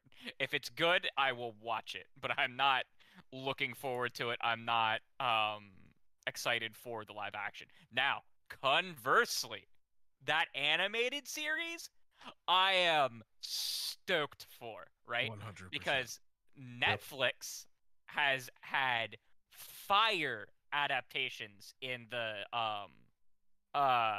animated section. Both things that they funded to bring over to the United States and do the dubs and stuff from like an anime perspective. Like Seven Deadly Sins was fantastic. I'm not a big anime guy, but I did watch that and I liked it. But then you have Castlevania, which was great. You have Arcane, the League of Legends phenomenal game. Oh yeah, I can't believe that, like, that came out of nowhere, and I couldn't believe what I was seeing with the reviews of it. Like, I still have to finish it, but like some of my friends who don't care about League of Legends at all, like I don't care about League of Legends at all, but like some of my friends who don't care about it all, it's like, this is fantastic, right? I had no idea that League of Legends had a world this cool. Yeah, big same. And Edge Runners, the most recent one, the Cyberpunk one, was excellent too, right? That they teamed up with CD Projekt Red and I forget which anime studio to make that animated one-off of Cyberpunk. And then they had the animated Witcher show. I think it's called Nightmare of the Wolf. It wasn't a show. It was a movie, an animated movie starring young Vesemir. I did not see that. It's not as good as the other things we just mentioned, right? But it is good. It is worth the watch, right? It's like, if I was to give it a number, and like those are like in the 9s or high 8s, this one would be in the low 8s, maybe high 7s. Like, worth your time, but like not insane, if that makes sense. But I really liked it. We watched it the one day, and I thought it was really, really well done. If you're a fan of like the Witcher games, I think you'll really like the show. It's not a show. It is a one-off movie. But yeah, really excited for that animated show. And this is a trend we're seeing more and more around the industry in general, because it's a way to create a like secondary revenue stream from IPs you own and maybe aren't exceptionally active or are in between like a development cycle or things like that. We just saw a couple days ago, Dragon Age had a Netflix animated show announced. Correct. Yeah. And that looks like it's going to be really cool. There's rumors of a Elder Scrolls live action show trying to be picked up somewhere. Those are from like a year or so ago. We haven't heard anything about that. Same thing. We haven't heard anything about the rumored Mass Effect show that is supposedly being pitched. There was big rumors going on around that, and then what's his name? The guy who was The Witcher. He's not anymore. Superman. Henry Cavill. Henry Cavill Got posted a picture of himself reading a script, but he used really bad blurring tools to blur it, and people were able to unblur it, and it was literally just the Wikipedia page for Mass Effect 3. So like, you know, there is a huge interest in gaming in general to get these IPs into what's called a transmedia state, where they're across media, right? And it's not shocking to me because it's a huge way to make more money off of the things you already own, just in different ways to different audiences, right? Because like my mom, she's a gamer. She plays mobile games. She's not like us. She's not out here playing God of War or Halo or Pokemon or stuff like that, right? But she plays games on her phone. I'm getting her iPad so that she can have a little bit more fun with them. But Nice. you know, but she watched The Witcher. I convinced her over. I'm like, you gotta try The Witcher. You gotta watch it. You gotta watch it. You'll love it. You like Henry Cavill. You'll love it. She's like, I don't know. It's about that game, and I don't know anything about the game. And then she watched it, and she was like, I can't. She watched both seasons back to back, and she was like, I have to wait. She was devastated when she heard about Henry Cavill leaving. So and like, real talk, yeah, Crusader. yeah. Same thing with my brother with The Last of Us. Same With exact thing. Is he gonna watch the show? He watched the trailer to the show. Oh, okay. And he was just like, "Oh, I need to play a game to catch up." Yep. And so when people are like, "Why do they make the PS5 version of this game?" It's for because my of the show. brother. Yeah, it's for your brother for the show. Yeah, Yep.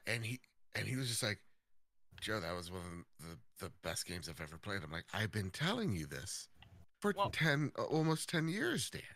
And we saw what happened with Cyberpunk, right? Everyone saw the Steam charts for Cyberpunk. It's not as obvious on console because we aren't able to like track live. Oh, they exploded. They exploded. Yeah, they exploded for like a week straight, and it kept breaking its concurrent players like at once. It was insane, and it was all over the Steam charts for weeks. This is why they do it, right?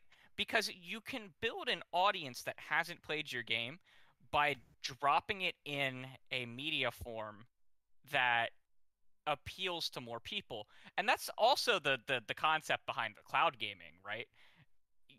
The cloud gaming targets people like my mom in the same way, but it's to get those kind of game experiences on someone's cell phone, right? Yeah. And I think we were talking about it earlier with like Persona 5, right? The turn-based games are going to be the biggest winners in that space because they actually work well on a phone, right? The input latency doesn't matter. They can be touch enabled pretty easily, stuff like that.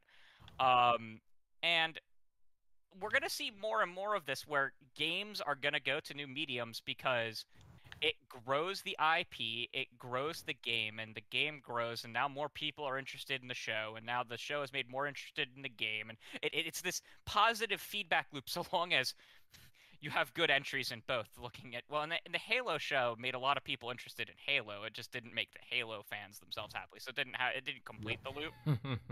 But like, I mean, I know some people who liked the Halo show who know nothing about Halo, right? And I'm like, well, it's not. You play the games. The games have a better story. You'll like the games more. But like, they got the games and started playing them. Why? Because they watched the Halo show, and that's the whole concept behind this. And I have a feeling that they are going to try and time this around the launch of the next Gears of War game. Why? Yeah. Because you can make both. They both advertise for each other. You create marketing synergies, and I expect this to happen all over the energy. It's why it's happening with.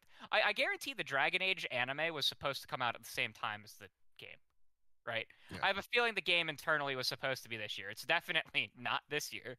We'll be lucky if it hits next year, but like, you know, that's the whole strategy is make these things and make the IP stronger and make money where you couldn't make money before. Yeah, that's the number one thing with all of this, man. Because like, I'm thinking about Halo. It's Yeah. something. As long as we don't have that situation, like production houses matter. So I think that's the first thing. I know there are people like in the chat right now that are just like, oh, Netflix's movies, they're very hit or miss to say the least, right? Though their animation house is spectacular. And so it really comes down to, who is producing this film, who's behind the scenes working it, because that stuff matters. Like when people talk about the Twisted Metal show that's in production, it's at Peacock. I do not expect that show to be good whatsoever because Peacock is not great. It's not known for its quality, right? It's just known for The Office. So when I take something like Netflix, I'm like, well, why is this happening? Why Netflix? Well, because Microsoft, helped them put in that ad tier at Netflix. So like, this is probably part of their deal that they're making. Microsoft wants that transmedia again. Other companies are doing it. You see the expansion into mobile. You're going to see the expansion into cinema and TV. There are audiences out there that are willing to give nerdy ass shit a shot now. So let's take that shot while we can, and let's deliver them good media. And at the same exact time, there are excellent writers, directors that have now been raised and brought up by video games that are able to translate it perfectly or better than previous, right? So I think those are things to consider. So for me, like, I'm apprehensive about the Netflix stuff because for me, Netflix is very hit and miss as of late. Mm-hmm. But I love Gears of War. Guys, Gears of War is one of my favorite franchises of all time. I love that franchise dearly, and I want to see it translated well because, yeah, like the Pendulum Wars, that would be cool to cover in an anime, right? Seeing the emergence, seeing E-Day just there happen, like the first 20 minutes, you understand what's going on. That's awesome. Like, all of that excites me. Like, to me, like the perfect director for this role would be like Zack Snyder. Give him this bloody, gruesome war movie. I bet he'd be absolutely down for it. Like, give me something that has artistic integrity, that is going to build off the source material, respect that source material, and not take off goddamn Master Chief's helmet. I'm so upset about that still. At least So, at least we're not Resident Evil fans. It could be mean, worse. It can it could always be. be worse. I don't know. And that's the thing Oh, to I be heard about worried that. about, man. That's yeah, they've had, like, Netflix has had their wins and losses in the video game realm. So it does make me a little apprehensive, but I love Gears. I really want to see this work, and it gets more people into the franchise. Like, you mentioned your mother, my brother. Now, the beautiful thing about watching my brother play The Last of Us and Last of Us Part 2 is he's playing these games without Twitter ruining it for him. So like, he's going into it fresh, and he's loving his experience with it because he doesn't care about the spoilers, right? It's all new to him, and he's just excited because he sees Last of Us. He knows I love it. He knows he loves HBO content. So this is going to be up his wheelhouse. And so I really do feel like production houses matter. Where you're putting these things matter. So I'm optimistic. I want to see this do well. I want to see, Josh Brolin as Marcus Phoenix. Let's do it. I'm all in on this, but I'm apprehensive. So I'm all in, but I'm apprehensive. I'm like, okay, Mm-hmm. I like what I hear, but let's see. Let's just wait and see, because it is Netflix. I know, and I totally agree with you on that one. General MLD, buddy, I mean, I know you're a pretty big Gears fan. I know you got the huge Lancer at home and whatnot. What's your take on this? Are you excited about this partnership with the Coalition and Netflix and these shows getting announced? Or show and film, I suppose? Well, yeah, I'm actually excited about the animated one. As the other panel members said, Netflix is actually good with those. I feel like with an animated show, you can better portray like the lore and the universe as it should be. Whereas live action, you're kind of constrained with budgets and casting and whatnot like that. So I'm excited for that. The live action one, I'm sorry, I was burned by Halo pretty badly. and I kind of feel like Netflix, yeah, they do have a bad track record with these things, whether it's, bad casting or disregarding the lore, things like that. A lot of things just to make it more modern audience compatible and not, make it more for the fans or keeping the true soul of the IP intact. So, I mean, I'm happy to be disappointed. I hope it's true. But I'm not holding my breath for it. If I had to guess, I think like to do locusts on the on the screen, it would either be like bad CG or it'd be like really really good costume work. But I feel like either way, you can't really show too much of that. So I do feel like E-Day or the days leading up to E-Day would be the best thing because it's mostly a human cast. So yeah, it's just basically just humans on human violence right there. You set up the characters, whatnot, and maybe like the season 1 finale could be like Emergence Day or like maybe a couple episodes left in the season, something like that. That's what I'm speculating because just to keep your budget relatively good and not have to do a bunch of CG locusts and all that kind of stuff. So keep it human actors only. But even then, I'm giving these guys way too much credit because again, it's Netflix. Paramount, Netflix, it's all the same to me in terms of live action. But yeah, I am looking forward to the live action the animated one. As far as casting goes, I think the actor who played Coltrane, I don't know how old he is. If he's like a decent age still, if he can still pull it off, I think he should be picked still. As far as Marcus Phoenix, I mean, hey, Batista, he's making a big case for it. I mean, hey, why not? Like anybody can wear a do-rag, right? He's pretty jacked. He can fit Marcus's build pretty well. Otherwise, I got no real preference for casting. Just as a fan of Halo, of Gears, like Gears actually has a lot of novels to basically in between the games. I got those. I read them all, so I know like what the lore and universe is all about. Just keep the soul intact. That's all I really want. And if you can do that, then yeah, I'll watch it and I'll say my positive word of mouth. So, but hey, we'll see. All right. Very fair points. Yeah, I wasn't a huge fan of Paramount's treatment of Halo myself. Could not get into that at all. Thought it was a violation of the series personally. But hey, if some people liked it, so be it. You don't know better. It's okay. Yeah. No, I hear you, man. Now to round this out, Centurion Pal. I mean, obviously we're talking about an live action adaptation and an animated version of Gears of War coming from Netflix. Hearing some excitement, some caution. I don't know. Are you looking forward to this? What's your take?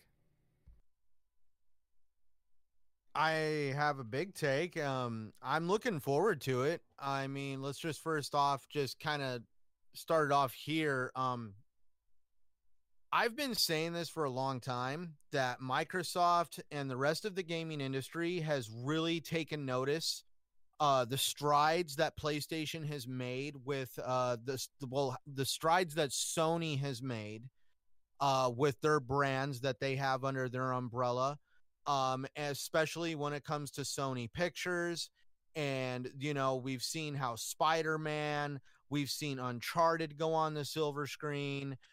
We see how God of War is like a lot of the movies. A lot of the games that PlayStation does are like these cinematic experiences. And, like other people, like, I'm sorry, the best way, how was it said that the best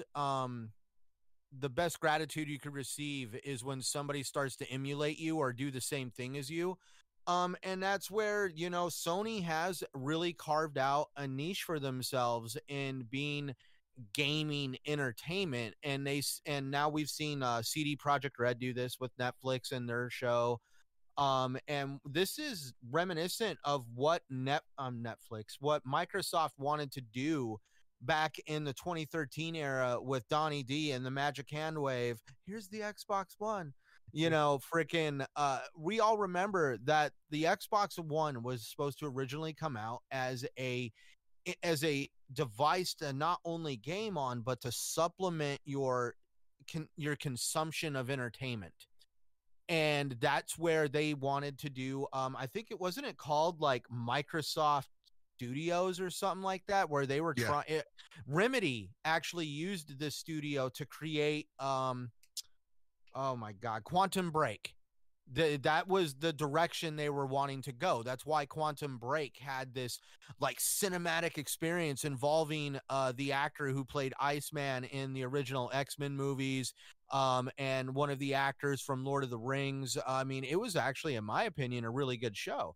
I had fun playing Quantum Break. I'm excited for what's going on with this whole situation. I'm at least just to put it out there, we see Microsoft wanting to do a deal with Netflix on Gears of War for a live action movie and an animated show. They're also trying to do an animated version of Grounded. We've seen Halo over on Paramount. We're also going to see Fallout, the television show, on Prime Video through Amazon. And we're going to cap it off with an animated Minecraft. I don't know if it's a movie or a television show that's going to be done by Warner Brothers. So Microsoft has actually gone and pretty much leased out a lot of IPs to appear everywhere. When it comes to what's going on with Netflix and the Gears of War exclusively, I know everybody really had their reservations about Halo, because of how they really changed the lore.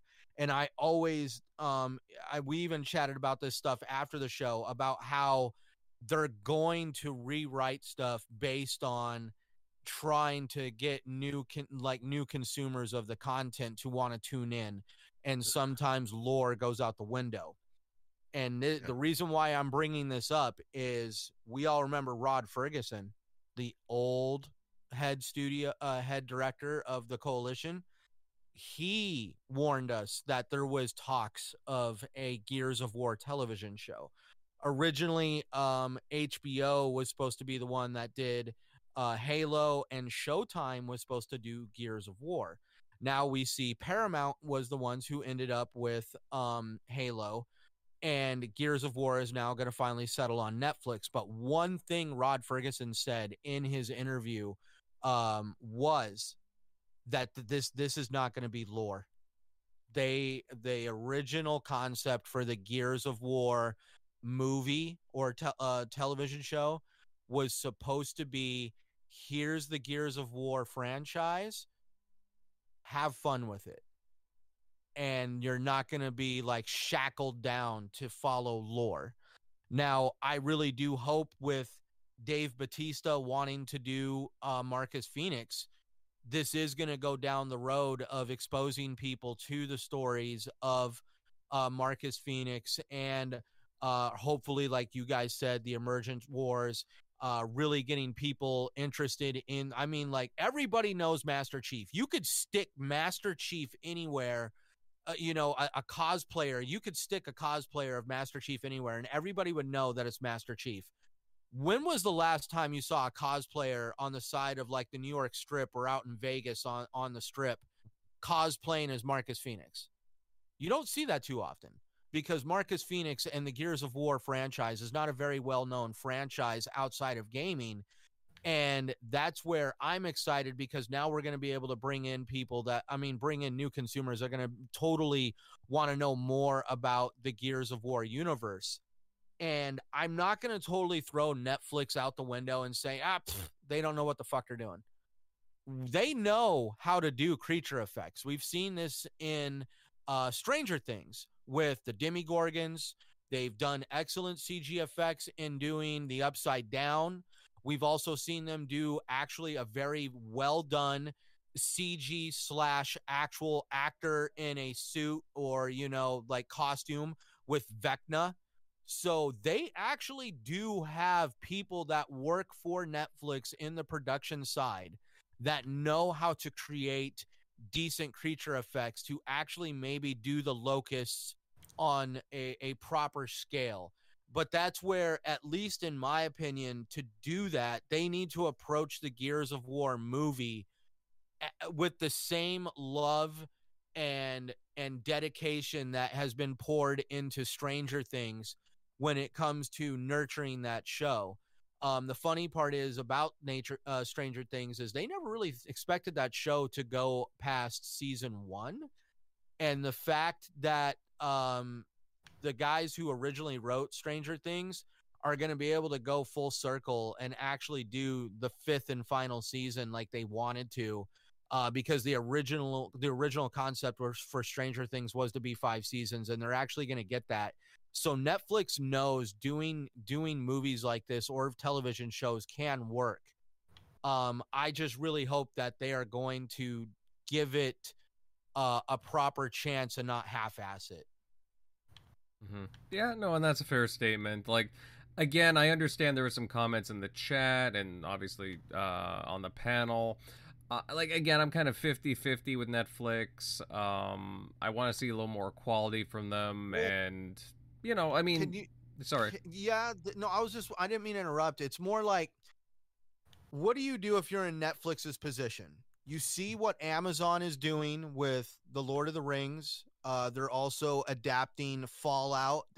We've already seen stuff like, little sneak peeks and clips of that. So we know there's going to be some polish and quality behind Fallout. We've seen what Paramount did with Halo, even though Halo did not meet the fans' expectations when it came to lore, there was still some polish to it. That's where that's where Netflix is now at this impasse of, do we hit the same mark of quality as our competitors, or do we half-ass it? And I really do think for this to work in the long run in Netflix's favor, don't half-ass it, because we've already seen that Netflix has had a lot of uphill struggles when it comes to just the direction that they built their platform on leasing content from other guys and putting it on there. And then all of a sudden those guys like Disney open their own storefronts and they have Disney Plus, and now that content is slowly disappearing from Netflix. Yeah. Netflix has a chance to reinvigorate interest in the Netflix brand and saying this could be another home for where video games can have a chance to shine, other than somewhere on a video game screen with a controller in your hand. And that's where I really hope Netflix is willing to compete on the same level as the Amazon Primes and the Paramount TVs, to basically be like, yo, if you guys are going to half-ass it, then you're going to be known as the company to not go to with anything that you really want to succeed with. Mm-hmm. Yeah, and Netflix has been very curious with gaming as well. Obviously, they bought a few studios. They have smaller ambitions when it comes to gaming, but they do have a growing interest there. So it's just natural that they want to see what partner up with a few different publishers and get some shows going. So hey, you know what? I'm just curious to see how this will work out. And again, I hope for the best, but time will tell on that one. Anything else, guys, before we start closing off the show? Yes, no? Okay. All right, I think on that, it's about time we start winding things down tonight. And I gotta say, guys, I had a blast chatting with everybody on the panel. I mean, we talked about God of War, Ragnarok. More about the whole EU, Xbox talk. And hey, Gears of War getting a Netflix adaptation. That's pretty exciting. And to all of you that came in to listen tonight, hey, it was great having you all here. And if you enjoyed tonight's episode, then please consider liking the show and sharing this out. Also, sub to the channel if you're a new face here, because hey, we would love to have you stick around. Now, over to the outros, starting off with our guest, Joseph Moran, Mr. Badbit himself. Hey, buddy, it was great having you on here tonight. I really enjoyed your thoughts, all your takes, opinions tonight. Where can all these fine people listening in follow you at? Thank you, and thank you for having me, by the way. Yeah, man, it's getting late. I'm going to try to squeeze in some God of War, I think, before I go to bed. I think that's the plan. But no one can fault you there. No one can fault you. Can't. But listen, you can find me over at Mr. Badbit over on Twitter, as long as that still exists. And you can find you can find the Trophy Room at PS Trophy Room on Twitter as well. It's the real one. We don't have a badge. We're humble about it.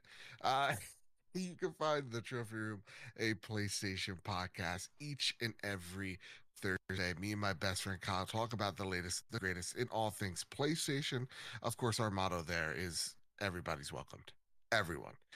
We have a ton of Xbox fans that listen to us. That is their favorite PlayStation podcast because we try our best not to dive into the console war nonsense. We don't like it. We love them all. We want them all to succeed. We're all about celebrating the developers and the people that make these experiences. So you can follow the Trophy Room on YouTube, on Apple Podcasts, on Spotify, Google Play, wherever you find your podcast service of choice. You can find the Trophy Room there. And guys, thank you so much for having me. Of course, guys. Check them out. Check out the show, Trophy Room. Sounds like a great place. Right. Next, moving on to the TXR regulars. Tim Dog had to sign out early, but you guys know where to find him. xCloud, Tim Dog on Twitter. General MLD, buddy. Hey, thought you had some really good points tonight. Excellent show. Where can everybody follow you? Thank you. You guys can find me at MLD Ghost on Twitter, gamertag Ghost MLD. Yeah, had a lot of fun here chatting about all the subjects here, and looking forward to next week. Naturally, you got it. Next up, Eric Shockley. Pal, hey, another good one from you. Where can everybody follow you at? Yeah, as always, you can find me at ShockNeuro on Twitter, EasyShock on Xbox Live. But yeah, thanks for everybody that stopped by giving us a update on God of War for most of us that hadn't played it yet. But yeah, good topics tonight, and yeah, hopefully we'll get some news sooner than later on the whole Activision thing, so we can stop talking about it or start talking about it and know what the hell we're talking about. yes and no at the same time. Yeah. Okay, moving on here. Crusader, buddy. Hey, another good one from you as well. Where can everybody find you? Yeah, you can find me on Twitter as long as it still exists at Crusader3456. I am going to be creating a new pinned tweet there that's going to have links to all my other socials. Because I have been going around and creating brand socials for myself on literally every platform just in case Elon implodes the site because, you know. You know what, real talk before we get out of here, I'm really happy that we've broken the Elon facade. It's like, oh, he's actually not that smart, just rich, and he was lucky with money, you know. He's smart with some things that obviously ain't running a social media company. Yeah. It definitely obviously ain't this. Yeah. Stick to electric cars, man. Yeah. But yeah, and defrauding governments. He's great at those two things. Yep. The rest, not that much. Yeah. You can find me everywhere. You know, I'm here every Sunday night. Xbox and PlayStation, Crusader 3456. I think Steam on Crusader Lord of the Realm, which is also my main name on Twitter. But yeah, great show tonight. I'm very tired because of last night. So, great show, everyone. Sorry that I'm dying at the end here. Party animal. All right. Yeah, a little bit. And of course, we got Centurion, Arizona buddy. Hey, great show tonight. Where can everybody find you? Well, real quick, thank you everybody for joining us. Really big special thanks to Mr. Badbit, Joseph Moran. Thank you for being here. I had the good fortune to be on another podcast with you, and I've always loved your energy and attitude. The Trophy Room for me is one of the main places I go to when I want to consume PlayStation based podcasting. Because dude, I can tune in and I'm not going to hear somebody smashing another platform just to make themselves feel justified in buying a PlayStation, which is something I really love the message you put out there. So for anybody who's never checked out the Trophy Room, just because it's a PlayStation based podcast, that's just, there's no reason to be biased. You just go check it out. You'll see what I'm talking about. You run a really great show over there, man. I appreciate the kind words. Oh, no, man. We appreciate you being here, and really thank you for, taking my DM that night. Definitely for those wanting to find me, you can find me at Centurion1307, YouTube, Xbox Live, Twitter, as long as it's there. I'm always thinking about going other places, but maybe that's just because I'm ADHD. But for those who do also want to listen to other podcasts I'm on, you find me right here every Sunday night on TXR, and you can find me on Gaming Beyond the Box with Wilmy when he has time to do the show, and pretty much wherever else I pop up in between then. All right. And yeah, just to round out the crew, you guys can find me on YouTube on my channel Invader Gaming, and also, hey, on Twitter. I mean, I plan on sticking around. I personally don't think it's going anywhere at Invader_1986. But hey, you can find me. I'm diversified. I am on a lot of other places, such as Minds at Invader Gaming, BitChute Invader Gaming, Parlor, a whole bunch of other places. I'm everywhere. I put myself wherever I can. But yeah, fun chat tonight, folks, and we are looking forward to our next show. So that'd be next Sunday. Later, everyone. Have a good one.